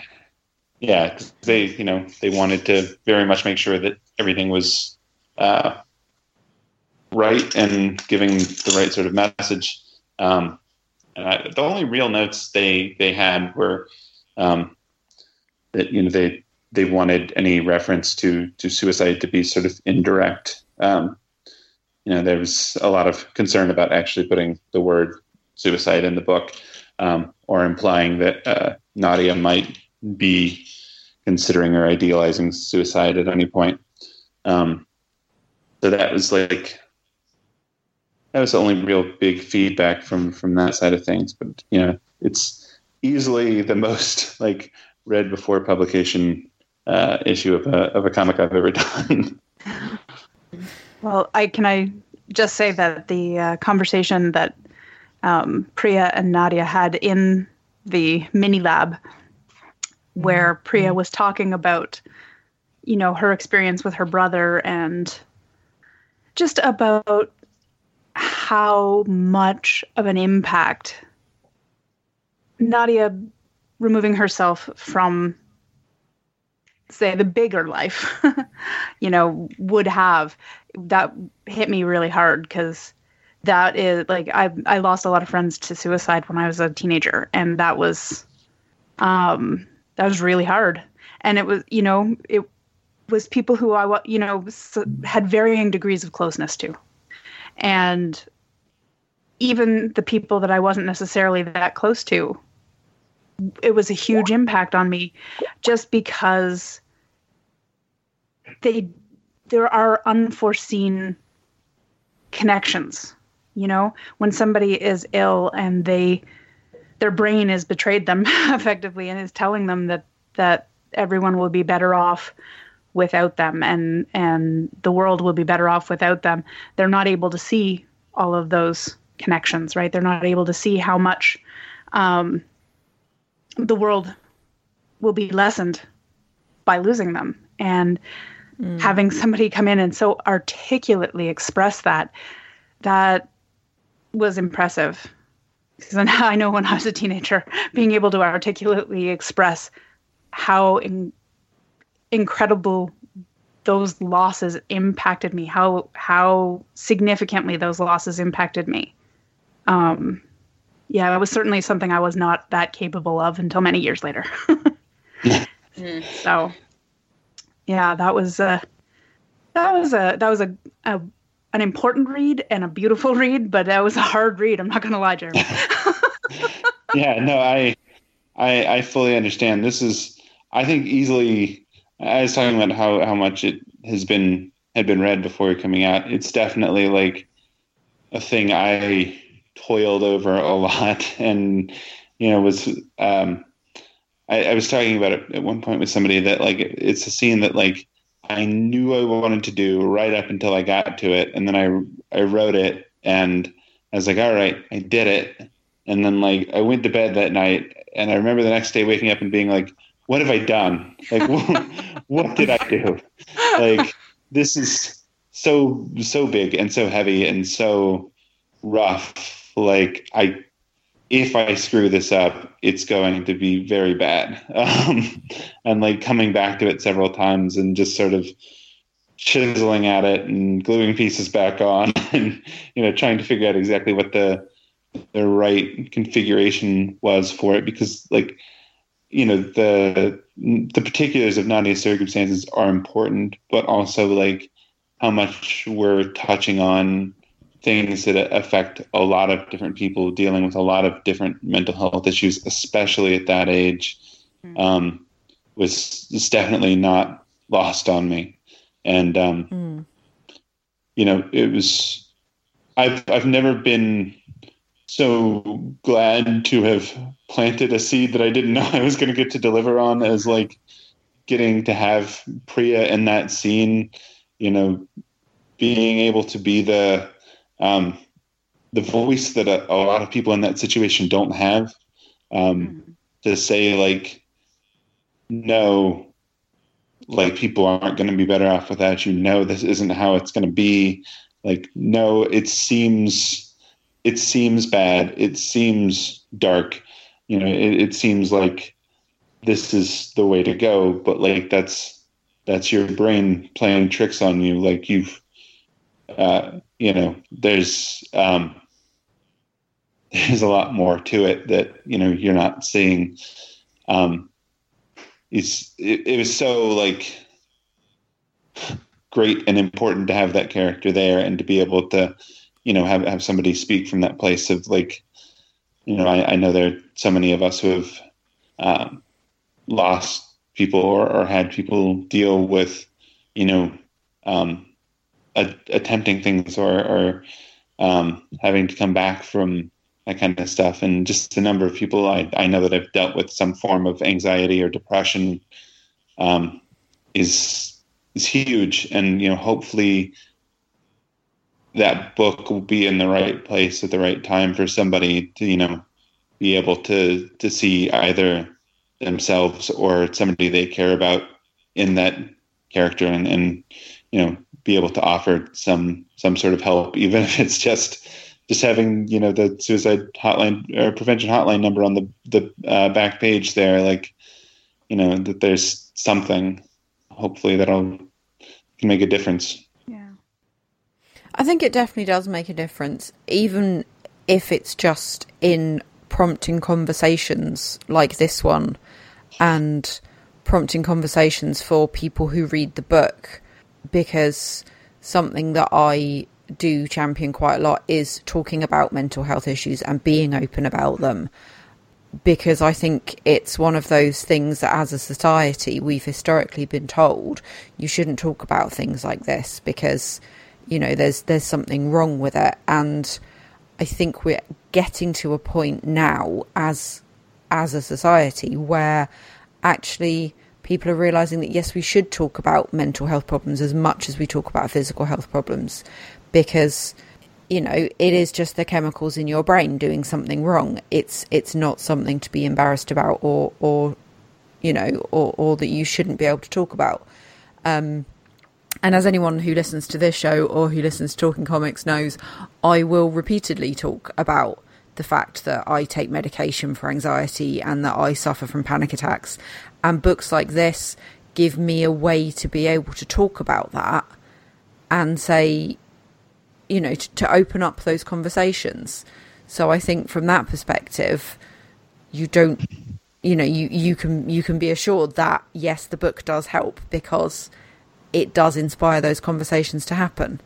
And I know from personal experience when we've talked about WASP before, both on this show and on the main Talking Comics show, I've then had people reach out to me via social media and talk about things and, you know, open up and say, thank you for being open about this and thank you for talking about this, because I thought I was the only one. And I think it's important for people to realise that they're not the only one. And lots of us have issues with our mental health. Absolutely. So, you know, from that perspective, I will quite happily hold my hand up and say, yes, the fact that you are writing about things like this in your book does help. And you don't even need to have that as a consideration of does it, because it does. Yeah. Oh, thank you. Yeah, I try to keep in mind with Nadia and anytime I'm writing superhero stuff that, like, as a dad, I've had to have conversations with you know, my 8-year-old especially about, like, the idea of being a hero and being brave, and that, like, you know, being a hero doesn't, you know, necessarily mean being super strong or you know, not being afraid of anything, but like having the strength to face up to the thing you're afraid of and to, you know, keep going when things are difficult. And you know, I think that is historically a thing that has been a centerpiece of a lot of characters, especially like Marvel characters, that like really draws me to Marvel stuff, and that I want to make sure to like get across in my stories that, like, you know, Nadia is cheerful, she is excitable, she is very intelligent, she does know how to fight, but like the thing that makes her a hero is sort of this determination to you know, not be beaten, be it by the Red Room or by, you know, her own, you know, bipolar disorder, to be able to face this thing. And, you know, even more importantly, I think, because this was a question I had a lot, like, going into this story, both from myself and from other people, was like, how do we tell this story and make the conclusion of it different than what Hanks has been historically?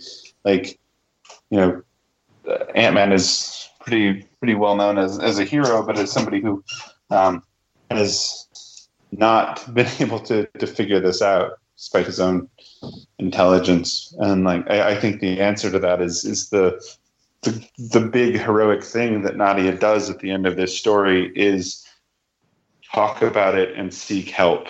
You know, Absolutely. She is able to, you know, tell Janet at the end that she's not okay.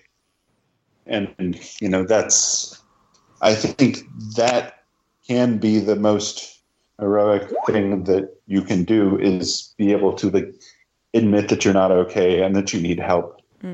Yeah, that takes a huge amount of strength. Certainly. And that, for me, is one of the things that makes Unstoppable Wasp such an important book, is that you weren't afraid from these things when you were writing it, and you weren't afraid to talk about things like mental health and sexuality and almost even sort of like politics got references in there. Did you ever get any pushback from Marvel or the editorial team for putting things like that in? I mean, obviously you said it had to go through quite a lot of scrutiny, but was there ever any point at which anybody ever turned around and said, maybe don't do that, or make it less?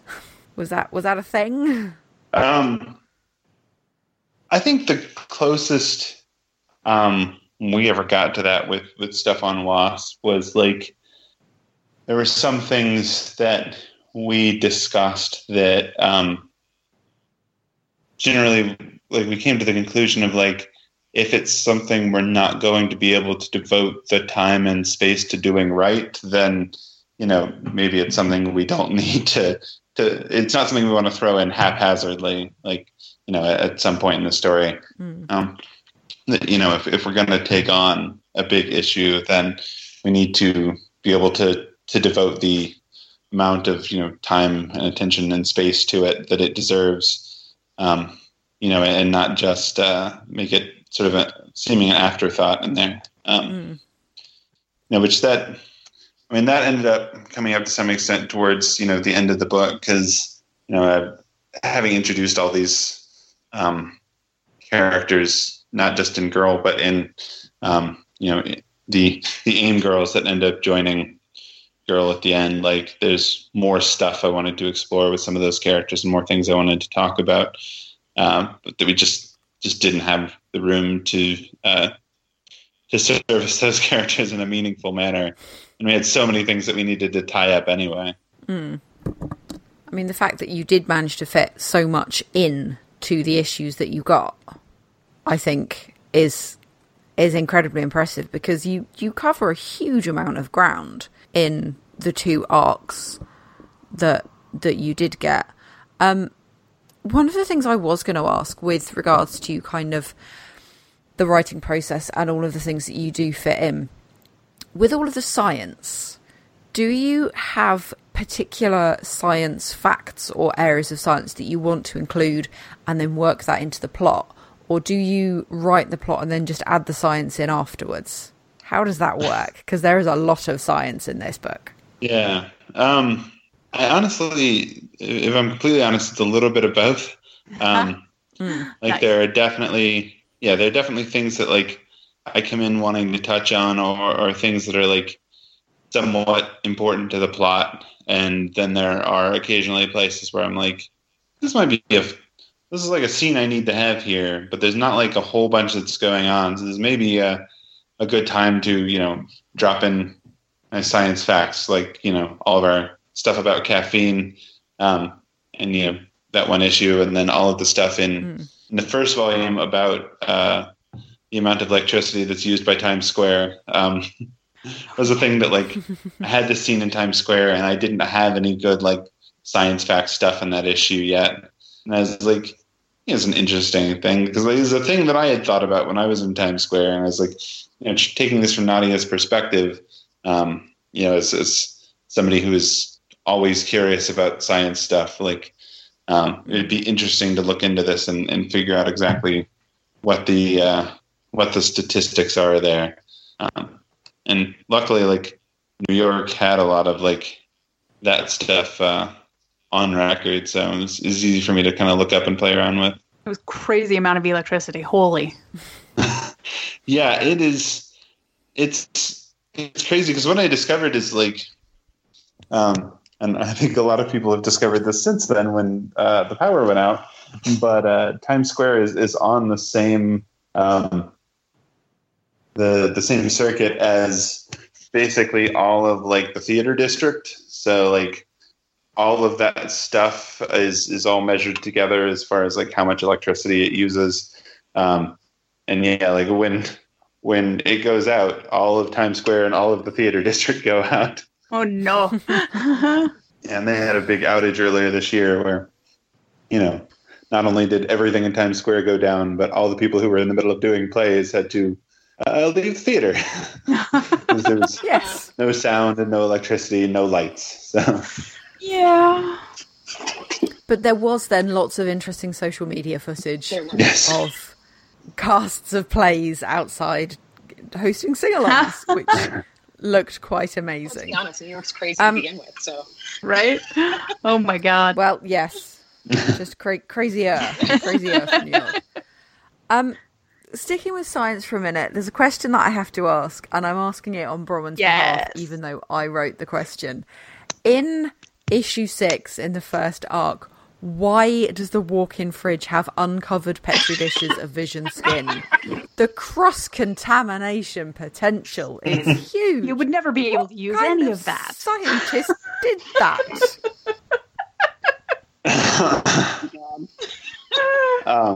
My nerdy little heart died a little, I'm not going to lie. My answer is that Hank is not always the most responsible scientist. Yeah, well, that is true. is prone to distraction. So, he left some of that. We talked about this a bit as we were going on. Is like, why would this be here? And my theory is like, this is from back in the day when Hank and Vision were on the Avengers together, and they were fairly close to each other, and it's a lab that they could make this stuff in. It is not frequently used as such anymore. Vision is perfectly capable of making his own skin. This is all old supply. It's just Hank being a bit terrible. So it's old, uncovered skin. Yes. It's just making it worse now. Absolutely making it worse. I'd put money on the fact that there's no biosecurity protocols in place. Like, oh. Well, I feel like it's on record that Hank is pretty bad at the actual nuance of science. Because in particular, there's one of the first times that Hank uses his growing ability. There's a there's a panel of him growing out of the inside of his house, with his legs sticking out into the street and everything. And I definitely referenced at some point that apparently none of the neighbors liked Hank. Yes. And I was I could just imagine the amount of late night explosions that have come from that house. And the smell would not be good, I guarantee it, especially if all of the skin samples were bad, which they would be because they were uncovered. Well, now most of them are bad. She does throw them away. Yep. And you don't just throw those in garbage, let me tell you. That is biohazardous material. Just the whole section bothered me to begin with. Biohazardous material in Hank's house. She was laying the pieces. Dispose of your waste responsibly. When they were making the hands, it was just rough. I was just looking at Mike, oh God, I can't handle this. It makes me twitchy when people put batteries in the garbage, and here they are throwing old Vision skin in the garbage. I'm like, oh my God, okay, I can't, nope, I can't, turn page. Can I just say, please don't put batteries in your rubbish or recycling bins. It causes fires. Oh my goodness, please don't do that. Hazardous waste. Collect it, bring it to a responsible depot, please. I work in waste and recycling. We have many fires because of people irresponsibly disposing of batteries. Don't make me nerd out about it. Dispose of them properly. Jerry isn't on here, so I can just say, that's just New Jersey. That's just how they do things there. That's how they dispose of hazardous waste in New Jersey. They dumped it in the Hudson. And that's how we got Swamp Thing. That's right. And the Ninja Turtles, so... This is it, exactly. Yes, also Ninja Turtles. America, do not make me come and sort out your waste and recycle. Oh my god. Honestly. We are going on to such I'm a sorry. I'm tangent sorry. In the first arc, the final issue kind of gives all of the characters closure or redemption, and obviously that also happens in the second story arc. At what point did you find out you would be running for a set number of issues in either of the story arcs? So I think I feel like it's pretty obvious in the first one that like I wrote the first 6 issues as a story, which was finished, and I had an intention of doing more stuff from there, but it was sort of kind of vaguely planned at that point. And at 6, they cautioned me of like, all right, we don't know how many issues you're going to get, so maybe hold off on writing more than 6, and we'll see where it goes. At one point Tom Brevoort came to me and said, hey, they're saying they want to wrap it up in 6. Can you finish it in 6? And I said, we'd already talked about me like doing 8. If it ends at 6, it's going to end at a very terrible place. It's going to literally end with, Ying passing out, bleeding from the nose. Like, that's not probably a good place to end this story. And like, I don't want to just, empty out the substance of the story to make it end in a satisfactory way. So like, he went back to, them and got me a few more issues. At which point I was like, all right, we gotta wrap this up in 2 issues. And like, I knew I had already started writing 7 at that point, and I knew I wanted to write that one from Janet's point of view. I wanted to bring Janet back into the story in a substantial way. And like writing from her point of view is one of my favorite things in that series. Like, I desperately want to write like a Janet Van Dyne ongoing series, because I love this sort of idea of her having been an Avenger who was sort of there from the beginning, who,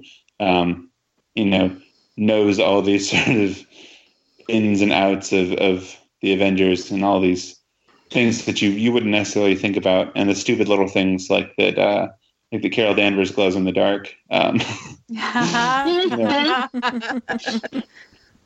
like was a really interesting idea to me, because she's so intricately tied to not just the Avengers but so much of the Marvel universe. That like once I started writing those first couple pages of that issue, I was like, oh, I just want to write Janet forever. But then I think that actually comes across quite well. Those are some of the best issues, is the Janet perspective ones. You really shine when you're writing her. Yeah. I really love her perspective, to be honest. I can identify with her a lot. I'm like, I'm a person that really, I don't have kids. I kind of really never wanted to have kids, but yet I am with other people's children all the time. I don't mind children. They're great. They're lovely, but I'm always with some kid that's not mine. But I'm like, and they can attend, like, Rowan and they can tell you, like, my Instagram, I went for a job interview, and they were like, well, we went through your social media, and we see that you have 3 lovely children. I was like, actually. No, I know, actually. So, I kind of liked her perspective, and the way she, was like, I didn't really plan this, but like it's kind of fun. I kind of like this. It's okay. I kind of still don't want kids, but these ones are all right. Yeah, exactly. Yeah, that she, and from her perspective, like these actual kids that are pretty good kids, much beat the like man children that she's been hanging out with and having to deal with for decades at this point. The Clint Bartons of the world. Clint does get quite a bad rap in this book, I'm going to be honest. Clint does not come out well at any point. Does he ever really come out well? Well, no. I mean, that is the true. Kelly Thompson run of Hawkeye he had Pizza Dog, like he was pretty okay. Yeah, I feel like That's some of the charm of Clint Barton is that like he is just such a mediocre dude. Yeah. but that he's pretty good with a bow and is kind of grew up as a carnival freak and like has decided that he's going to be a superhero because he has some ability. He's going to try and protect the people around him. That's what makes him Clint. Like watching him fall downstairs makes him redeemable for some reason. Endearing. Yeah. He's charmingly mediocre. Yeah. Yeah. I have to say though, I will back up what Jess was saying about the way that you write Janet and her approach to sort of being this unplanned mother. The issues with Janet meant a lot to me when I first read them as someone who had kind of taken on someone else's children and was unexpectedly a stepmother. For me and for my stepdaughter, those were very, very important issues because they explained a lot about how we were both feeling about the situation and how difficult it can be to take on someone else's children when you know that you're not their mother, they know that you're not their mother. And I will quite happily throw money at you if you would write a Janet ongoing. Who do I need to tell? Give me some names at Marvel. Combrevort is on Twitter at... Let's put it in the show notes and everybody Twitter bomb this guy. Yeah, we can get real crazy. Our fans get real nuts. We will find him at New York Comic Con. Yes. And I'll be the one with the trench coat and the hat. British at him. I would love a Janet Van Dyne ongoing. That would be amazing. Yeah. Yeah, I'd love to do something with Janet. She continues to be one of my favorites. I love Nadia, and I love so many of the characters in this book, a lot of whom I'm partially responsible for creating. But like I enjoy writing Janet and Bobby going back and forth, like the sort of patter of these characters who have been in sort of the midst of Avengers stuff for so long, but don't have these sort of high idealized versions of who they are, the way that Tony Stark or Steve Rogers does, is great for me. I love just having the two of them talk, or even the stuff with Mockingbird and Bucky in the last couple issues is like it's fun. I just want to write weird combinations of old Avengers characters forever. I will happily read weird combinations of old Avengers characters forever. I'm gonna be honest, that would work for me. Now, I'm quite aware of the fact that we have had you for a very, very long time at this point. So I know I harp on about it every time, and I know that it's something that I've talked about several times on the main Talking Comics pod, but the issue where Ying and Shay go to meet Shay's mother and they have the conversation about their sexuality means so much to me as a reader and as somebody who has consistently wimped out of telling her parents and has now successfully hidden a tattoo of the Bi Pride flag for 2.5 months from her parents, despite being 36 years old and therefore technically a grown adult. But I just wanted to say thank you for writing that issue and for writing those characters and for making it a way of being able to have that conversation.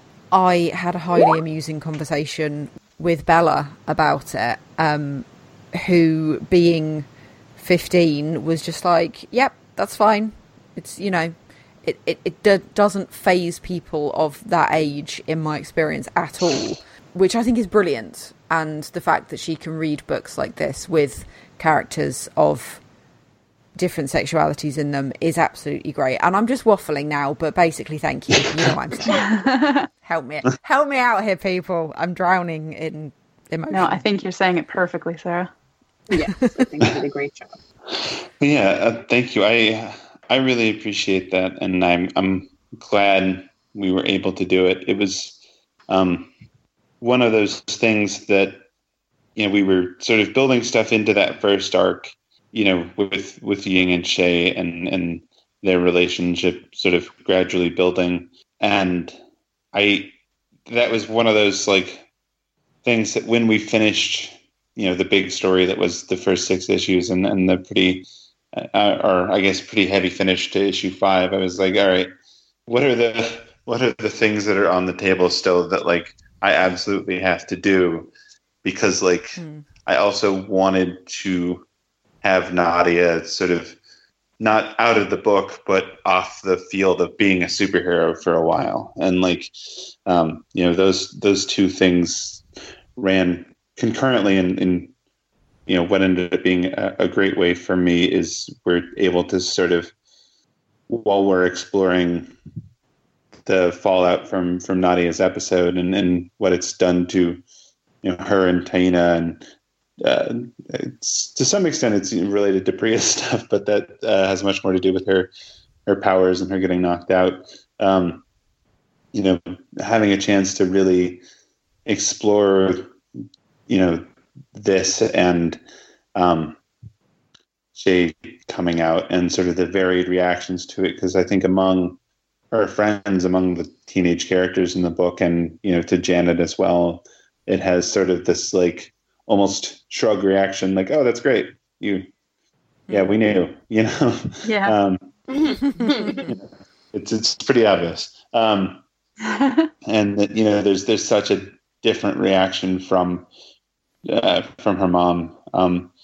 I think is increasingly the case with people that age and a little older and a little younger, of like you have a whole part of your life that like people are absolutely cool with it, and you don't even really have to come out to some people. They just know. But having this part of your life and your family that doesn't understand that,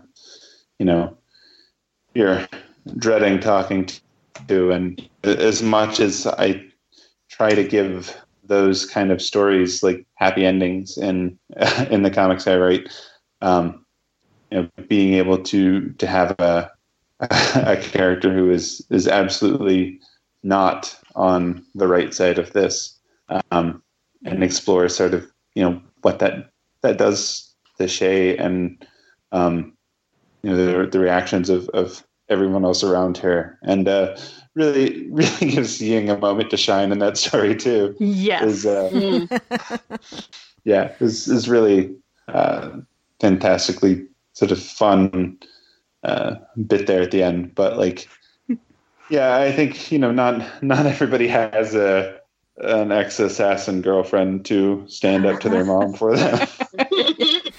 Be better or I kill you. I love it. Yeah. Oh, but Shay's dad, though. Oh, he was fabulous. Yeah. I loved every minute of him. He reminded me of my dad. Made me smile. Yeah, I saw that there's a question in the list of questions about Shay's dad and what a dad he is. He is definitely a dad. His dad jokes and is giving her a hard time, and all that stuff that's in the first volume, to like it being so obvious in issue 10 of the second volume that like he's when the chips are down, he's there for her. Yeah. He's not trying to force what he thinks she should be on her, but grateful that she is happy and grateful that she has this person who clearly cares about her in her life. Is it's what dads should be. Yeah. And he tells terrible jokes, so yes. Which is perfect and amazing. He was amazing. I loved him. He is inspired by me. So. Well, that's awesome. Then you're doing it right. Yeah, I am. I have a whole army of awful jokes. I finally got my daughter yesterday with she came in and told me Dad, I'm hungry. And of course, I had to hit her with the hi, hungry. I'm Dad. Yes. Oh God, that makes Yeah. That's the classic. Now, I have to ask a question here. Do you have these jokes before you have children, or does something just happen when you have children and you're a man? Do the jokes, like, do you get a handbook or something? Like, here's your baby, here are the dad jokes. Is that what happens? How does it work? Because every dad has the same dad jokes, all of them. It's true. Well, I mean, Yeah. some Kieran Gillens just make people sweat through them on Twitter. But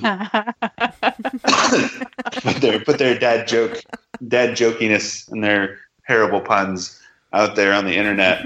I mean, before the internet, you just had to have a kid so that you could make them suffer through it.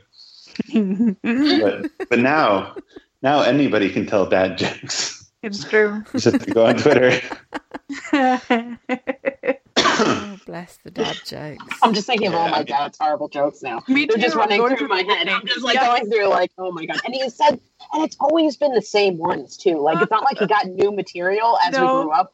He would just tell the same ones over and over. Oh.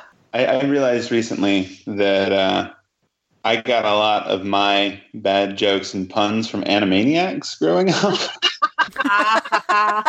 So there's the handbook.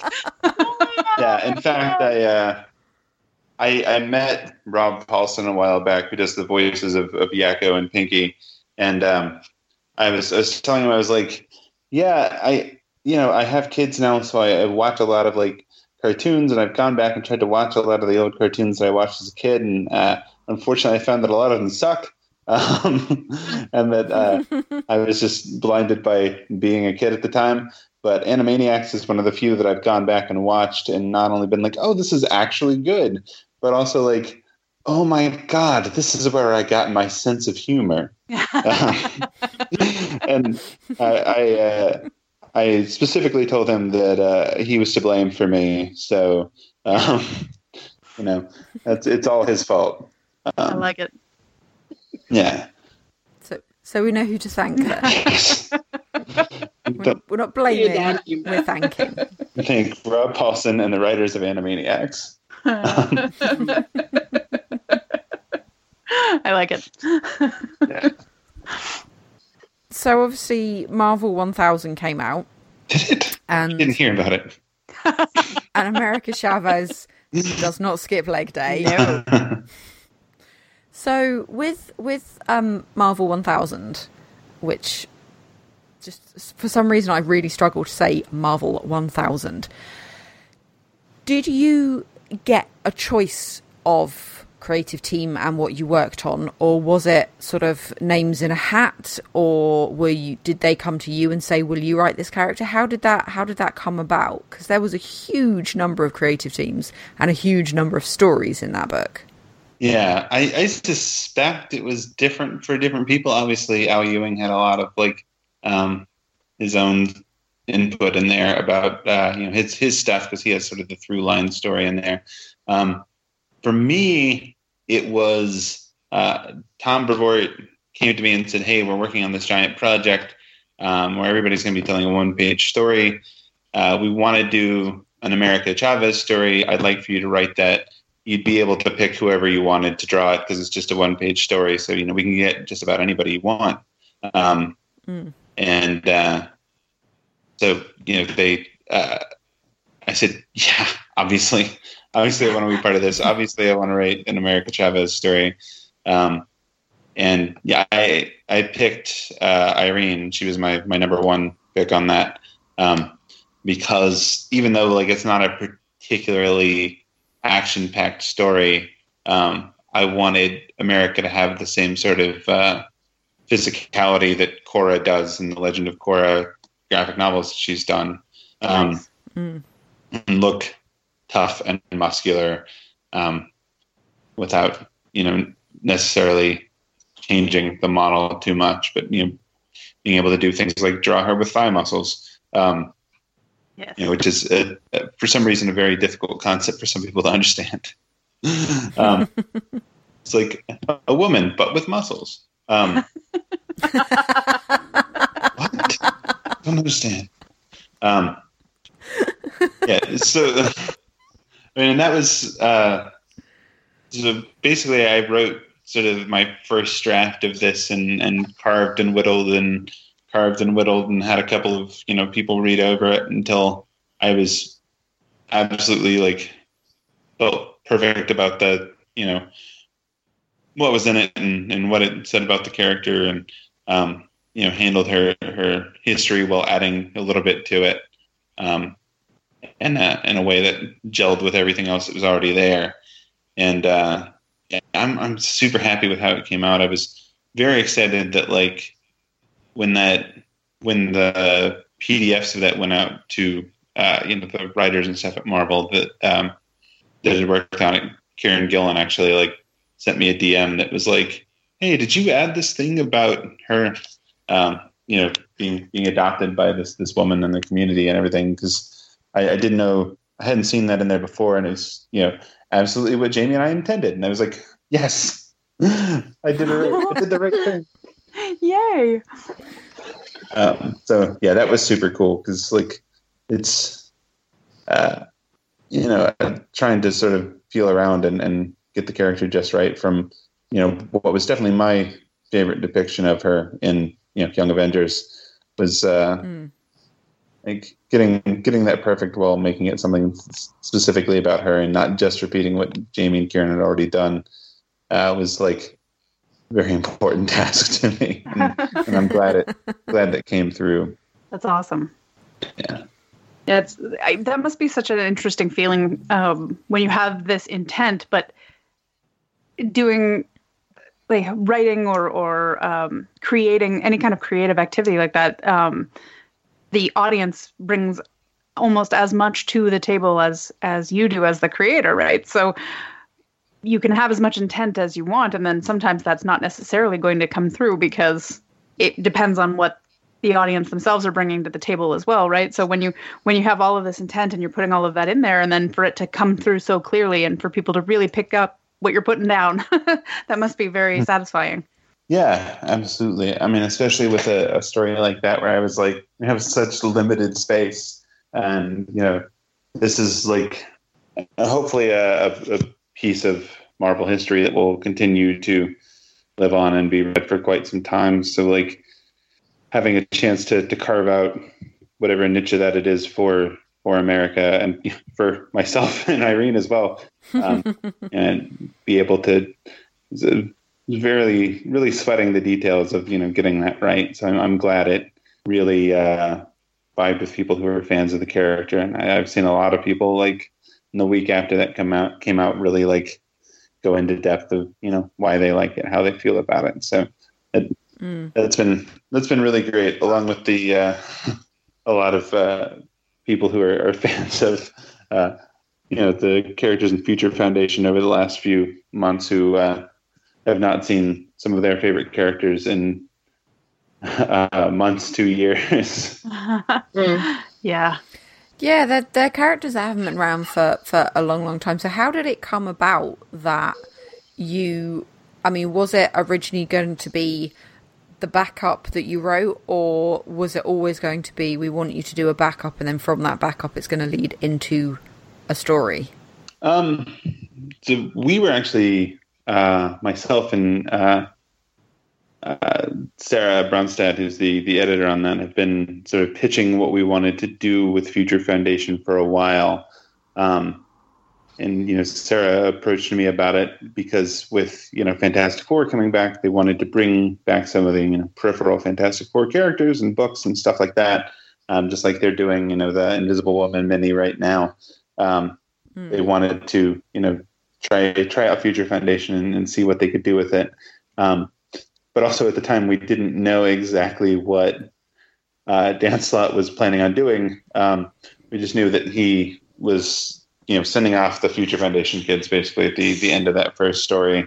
So it was a lot of sort of pitching and guessing and then having to readjust because, our first draft, we thought we were going to have Franklin and Val in there. So we made Franklin and Val pretty a central part of what we wanted to do. And then we found out they were going to be in Fantastic Four. So we had to sort of cut them out. And at one point, we were talking back and forth over this. And like, I ended up on a conference call with, some of the bigger guys at Marvel. That was like, hey, I know we want to do this book, but like, I just found out that, that the closest thing that Future Foundation has to two like big characters are not going to be in it. So, as much as I love all these characters and want to write about all of them, like we got to figure out what the hook is that's going to get people to read this book.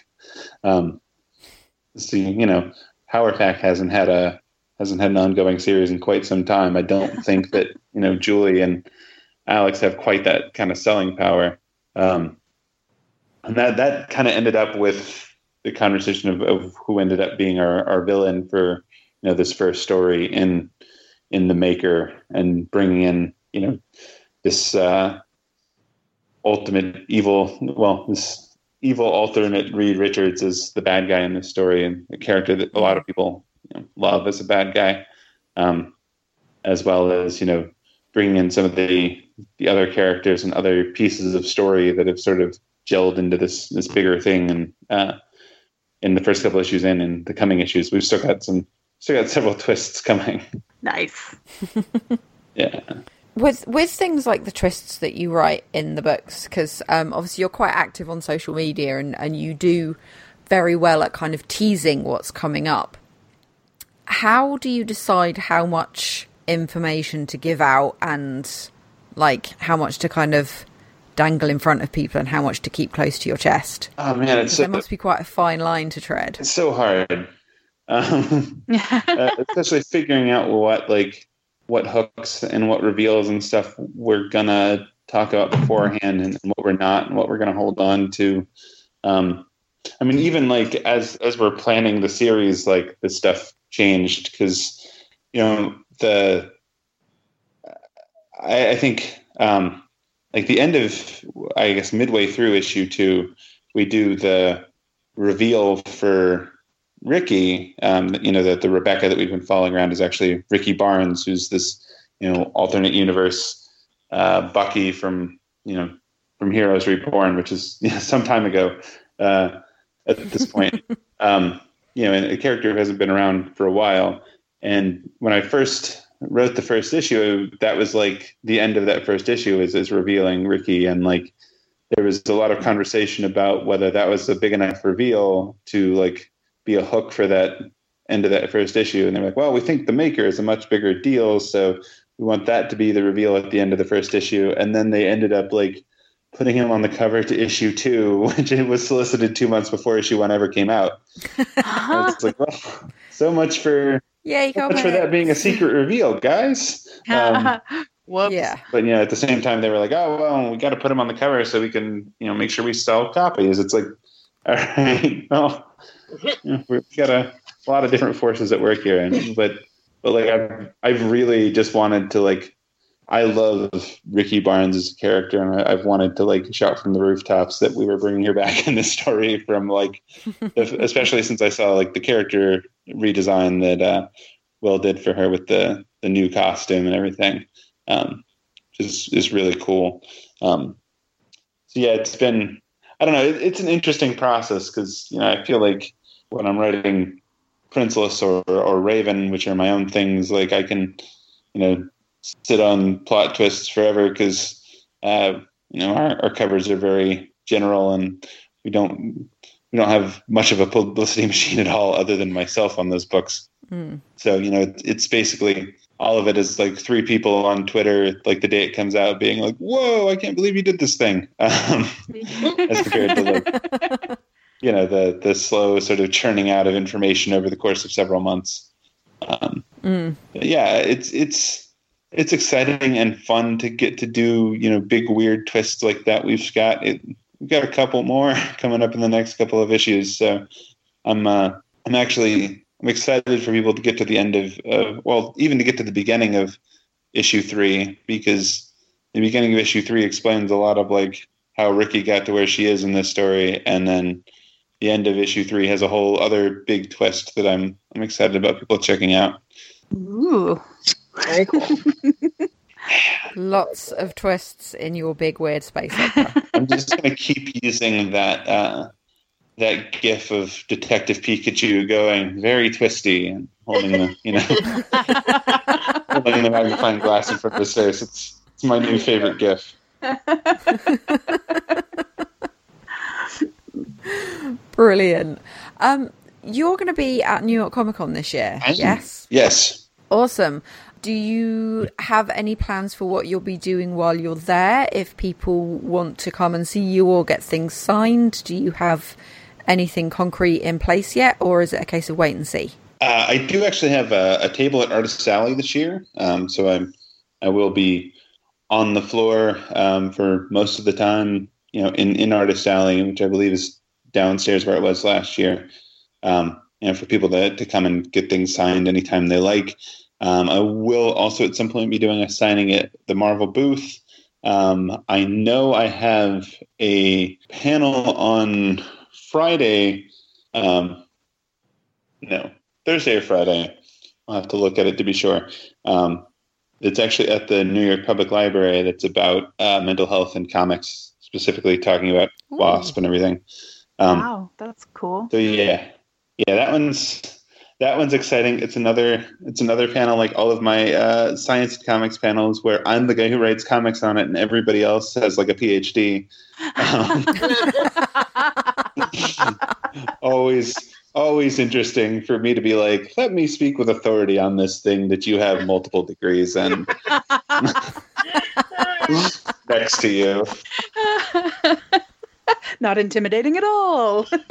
Yeah, like since doing WASP, I've made good friends with Tamara Robertson, who has put me on a bunch of science and comics panels, and I'm like, oh, you're on multiple MythBusters shows and other shows on the Science Network. You have all these degrees and just do all this science for fun. And me, I write comics, and sometimes they have science on them.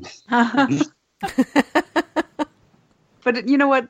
Communication of science is so important because that's been a huge issue.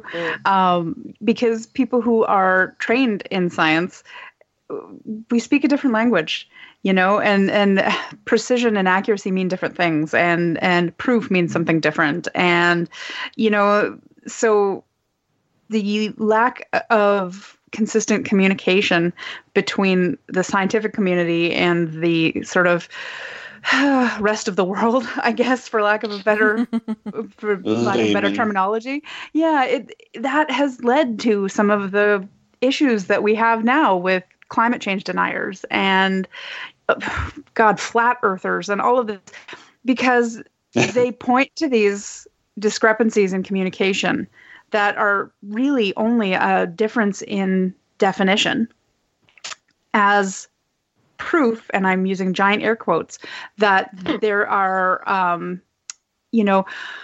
are differences in the scientific community, or that there are, there's not a consensus on this, or that there are,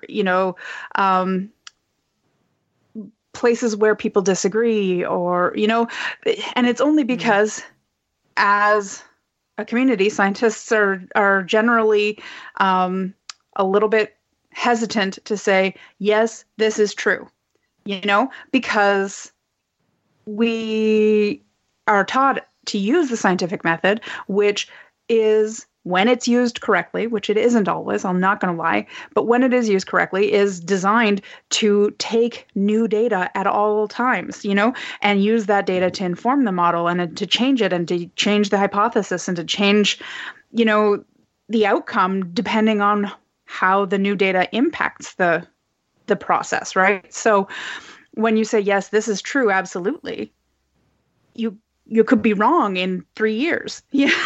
And so a lot of people in the scientific community don't like to go out on that limb. You say, well, given the data that we have right now, and given the, this particular model with it 95% confidence interval, we can say this, but to a layperson, that sounds like a lot of qualification, right? Yeah. And that lack of ability to communicate directly to somebody to say, okay, for me and my community, no, this needs peer review and this needs repeatability and this needs blah, blah, blah. But to speak to somebody on Twitter, you say, you know what? Climate change is real. It is real. This is a thing that is currently happening. Yeah. No ifs, ands, or buts about it. And you need to be able And that's why the comics writer needs to be on the Exactly. panel. That is precisely Yeah, why the comics writer needs to be on the panel. It's interesting to me because my until recently I had a regular full-time day job as well, and my day job was as a technical writer for a help desk, and it's such an interesting job that to me seemed like I wasn't doing anything, but like when I let other people like try to do part of my job, I was just like, wow, really? No, it's tough. Yeah. Because it's like my job was to take, big PDFs full of way too much information from engineers and other scientists and technicians and even guys who were programmers and go through all of this and be like, all right, if somebody calls in and they have this issue, I need somebody to be able to look this up and go, okay, what's step 1? What's step 2? What's step 3? And then what do I do if that doesn't work? Mm-hmm. And so take, this 40-page PDF and boil it down into like 5 bullet points. And because like if somebody is at a help desk, they don't need to know every intricate part. It's like, all right, ask them this question, try to do this thing. If this doesn't work, do this thing. If this doesn't work, do that thing. If none of those things work, it's a hardware problem and you need to send somebody out to fix it. You cannot continue to like spend time just trying to figure out exactly what's wrong with their computer because it's not going to benefit anybody. Exactly. So that's I feel like that's a thing that comes naturally to me is like, all right, here's this complicated concept. Here's like what it means. Here's the bullet points of it. You're a scientific translator. Scientists are specifically trained not to do that. Yes. That is a true story. Mm-hmm. Yeah. It's always interesting being like a fiction writer that hangs around science people too, because you hear about things and you're like, oh, that's going to be in science fiction soon. I very distinctly remember like my wife, when she was in grad school, she worked part-time at the planetarium, and a lot of people that worked there were specifically science grad students or something like that, and we'd get invited to people's parties. And I remember very distinctly sitting on a couch hearing two like bioengineering people talk about CRISPR, and I was like, oh, that's going to be a thing. Like, it's going to be a thing that people grapple onto, and there's going to be like all over science fiction in a couple of years. And sure enough, it was. Oh yeah. There has been a lot of conversation on that on Twitter and in the last few weeks about people who do use actual science in their books, and other people who just make stuff up. And Seanan Maguire is amazing for using actual science and making it fit into real world scenarios, and not just going, I'm going to invent a thing and pretend that it could happen. Some of the things that she writes about are quite frightening because you go, ooh, real science, the world's going to end. Oh yeah, her Mira Grant stuff is full on terrifying. Like I can barely get through it.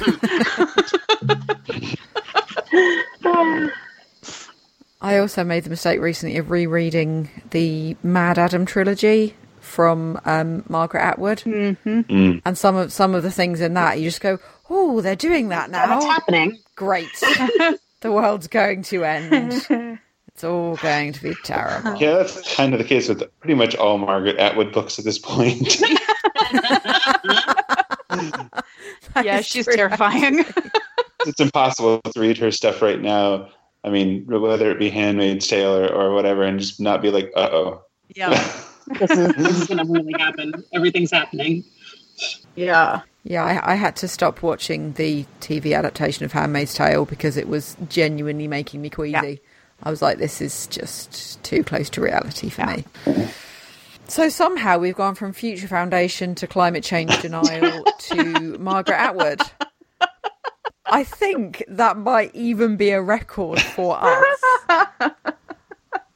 Future Foundation is the book where I do get to make up science stuff because they're related to the Fantastic Four, and so sometimes they just have things like been playing. I really love the idea, and I feel like nobody's played with it enough of like unstable molecule costumes and like all the weird stuff you can do with that like very weird non-scientific concept. Like we just like when we were talking about making the costumes for the Future Foundation, we were like, all right, they're made of unstable molecules, which doesn't mean that they all have to be like X-Men costumes, which are like super tight fits, but that like they can program them to look like whatever they want. So like, you know, Bentley's got his like 90s Superboy jacket in there because that's what he thinks the superhero looks like, you know, or what he thinks the cool superhero looks like. That's awesome. You say that almost as if Bentley's not cool. Shh, don't tell him that. Oh, did I just let comics' biggest secret out? How dare you, Sarah? How dare you? Sorry. I'm sorry. Bentley is the coolest. Obviously. 100%. I love Bentley, and I love writing him in stories partially because he is such a little, you know. And like the first thing he starts doing in this story is, you know, first he's needling Alex, and then they meet a scary murderous bird lady, and he immediately falls in love with her and is insisting that, you know, she's going to be his girlfriend. He has to figure out how to seduce her. So I feel like I really enjoy writing Bentley. I really enjoyed, like, we did this thing in the first couple of issues where, like, when characters are doing stuff in the book, there's little like monologues from them about, you know, who they are and what they do. And Bentley's was fun because he's talking about doing science, and he's talking about, you know, his father, the person he's cloned from, the wizard, being obsessed with being evil, and Reed Richards being obsessed with being good, and like he just thinks those things are boring. And he just, you know, I'm Bentley 23, and I'm on the side of awesome. He is a very, very fun character to read. Yeah. Even if he is not as cool as he thinks he is. Bless his cotton socks. Just molecularly unstable socks, let's be honest.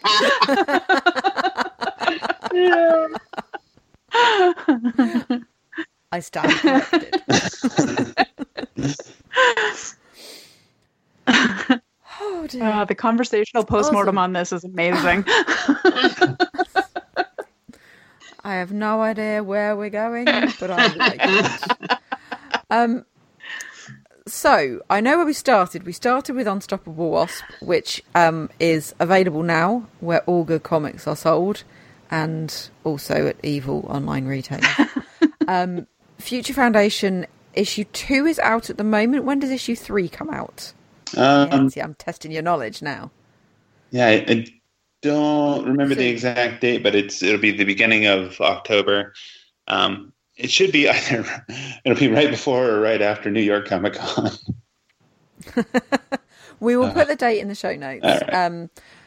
Obviously, Jeremy, you will be at New York Comic Con. I believe Bob is going to arrange one of the traditional Talking Comics meetups. It'd be lovely to meet you there. Yeah. I will come and find you. That sounds slightly threatening. I'm sorry. I'll try to keep her controlled. I'll do that right now. It should be easy to obnoxiously find. British at you. All right, I look forward to it. And just yell at me I was joining you guys. Holding a cup of tea. The irony being, I'm the only British person in the world that dislikes tea. I don't mind a herbal infusion. There you go. But I don't like tea. Yes. Afternoon tea, on the other hand, I love afternoon tea. That's marvelous. Absolutely. That just means eating now, right? That's what you're talking about? That's just a meal. That's for you. basically tiny sandwiches and cake. Yes, afternoon tea. Tiny sandwiches and cake. I'll make you afternoon tea when I'm over, Jess. It'll be fun. It will not involve actual tea, but may involve a herbal infusion. Yes. An herbal And cake. infusion. Herbally infuse you. I'm sorry. Okay, it is definitely time to wrap things up because we're just descending into anarchy now. I'm fairly certain my role here is to keep things on the straight and narrow, which I'm clearly not doing. One thing that we do like to do is to offer out some recommendations of other reading material that people might like. I just put down a few suggestions. If you like Unstoppable Wasp, you will probably like Ms. Marvel, Unbeatable Squirrel Girl. Younger readers will probably like DC Superhero Girls. Everybody in the world should like Lumberjanes and Gotham Academy, but especially people who enjoy Unstoppable Wasp. I also thought more mature readers might appreciate Laura Dean Keeps Breaking Up With Me, which is absolutely one of my favourite graphic novels of this year. I will put a somewhat comprehensive reading list into the show notes, but if anybody else has got any other things that they would want to suggest, obviously we will be including Princeless, Raven the Pirate Princess, Future Foundation, all of Jeremy's other works will be included in this, including I've completely forgotten the name of it now, The Order of Dagonet. Yes. That's going to be in there as something people have to try and find. I did look it up, and I found a copy of it online for £78, apparently. Well, I'm not quite sure what's going on. I emailed you all a link to, I think, the first 3 PDFs. I've got hidden away somewhere. Marvellous. Oh, I can't wait. That's bedtime reading. I don't need to sleep today. I always get excited over a PDF from the email.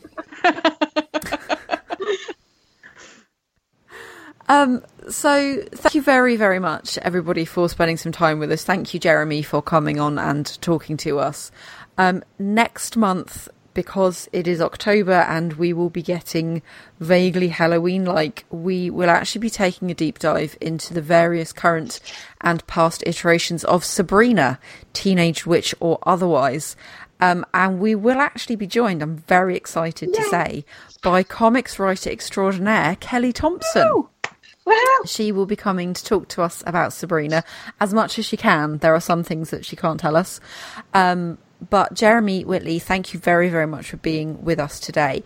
If people want to find you and your work online, where should they be looking? So I'm on Twitter at JROME58. I actually have a website that has recently been updated thanks to my amazing wife. Has fixed my website, got it working again. It's just jeremywhitley.com.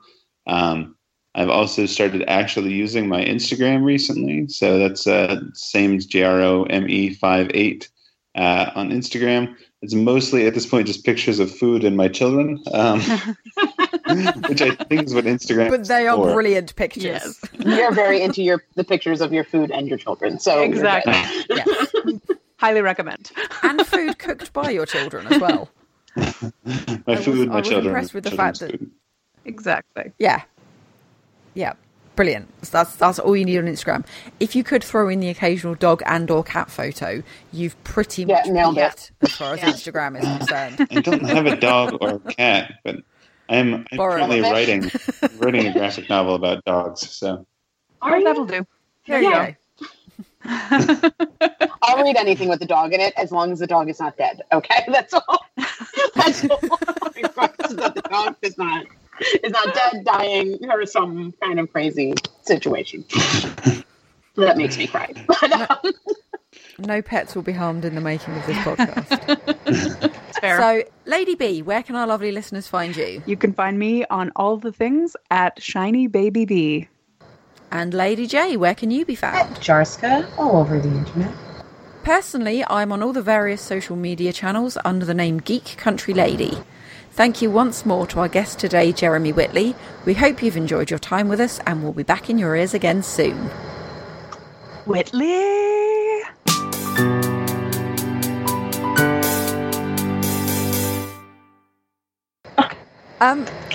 Lady B, where can our lovely listeners find you? You can find me on all the things at Shiny Baby B. And Lady J, where can you be found? She cannot. And is there a train She running can't through be found. someone's... Is anyone else getting a weird I am train definitely noise getting a in the weird train background? noise. Yeah, I am too. I think it's coming from Jess's. Yeah, I think we've just completely lost Jess. I think I might just edit in Jess's social media from one of our other recordings. She's furiously typing. I can hear that. I can definitely She has been hear pulled into the typing. matrix. And the train. I just lost all my sound again and my recorder popped up and started recording. Right, I am definitely going to edit out the train. Which I could do with it stopping though, so that I could say thank you. I'm pretty sure that Jess's computer is haunted. Yeah. Oh my god, Oh, it's it so crashed. haunted. The train crashed. Can you hear me? no. Yes. I heard that. I'm sorry.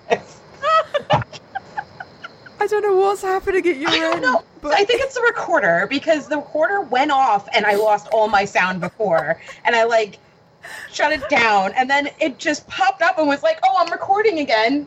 And just cut out all my sound. I'm like, well, thanks for coming in at the last minute. And when it cut you out, it sounded like there was a train.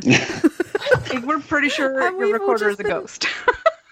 Yeah. Did you happen to watch a YouTube video with a girl coming out of a well? Oh my god, no. I did not. I did not. I didn't even see that message before. Has it sounded echoey the whole time? Yeah. And just since your recorder cut out. So Yeah. most of the show. Sorry. It's fine. It's fine. We can deal with Oh it. my I'm going to go back to asking Bronwyn where she could be found online because I think that's where the train Yeah. entered the Yeah. station.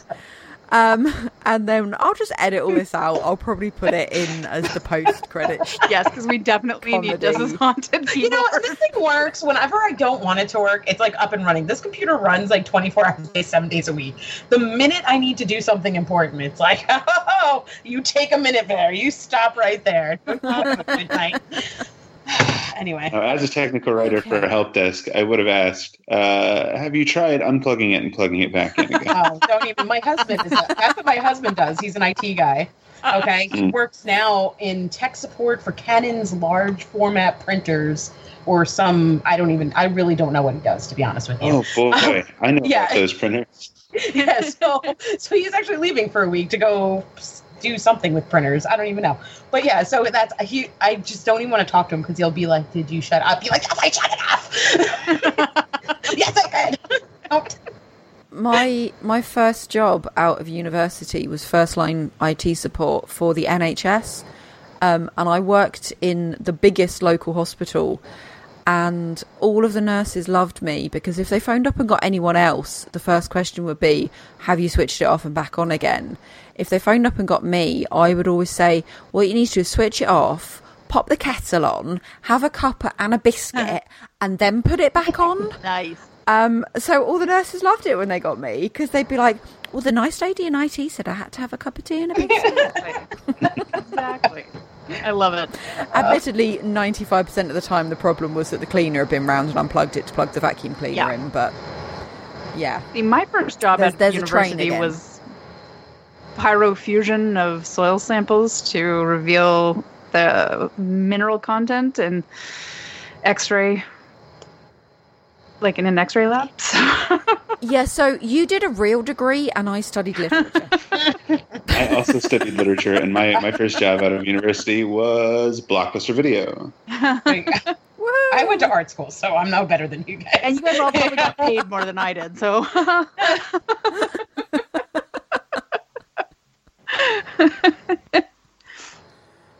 Oh, blessed degrees. Oh, yeah. Right. Okay, so. Okay. let's wrap this up.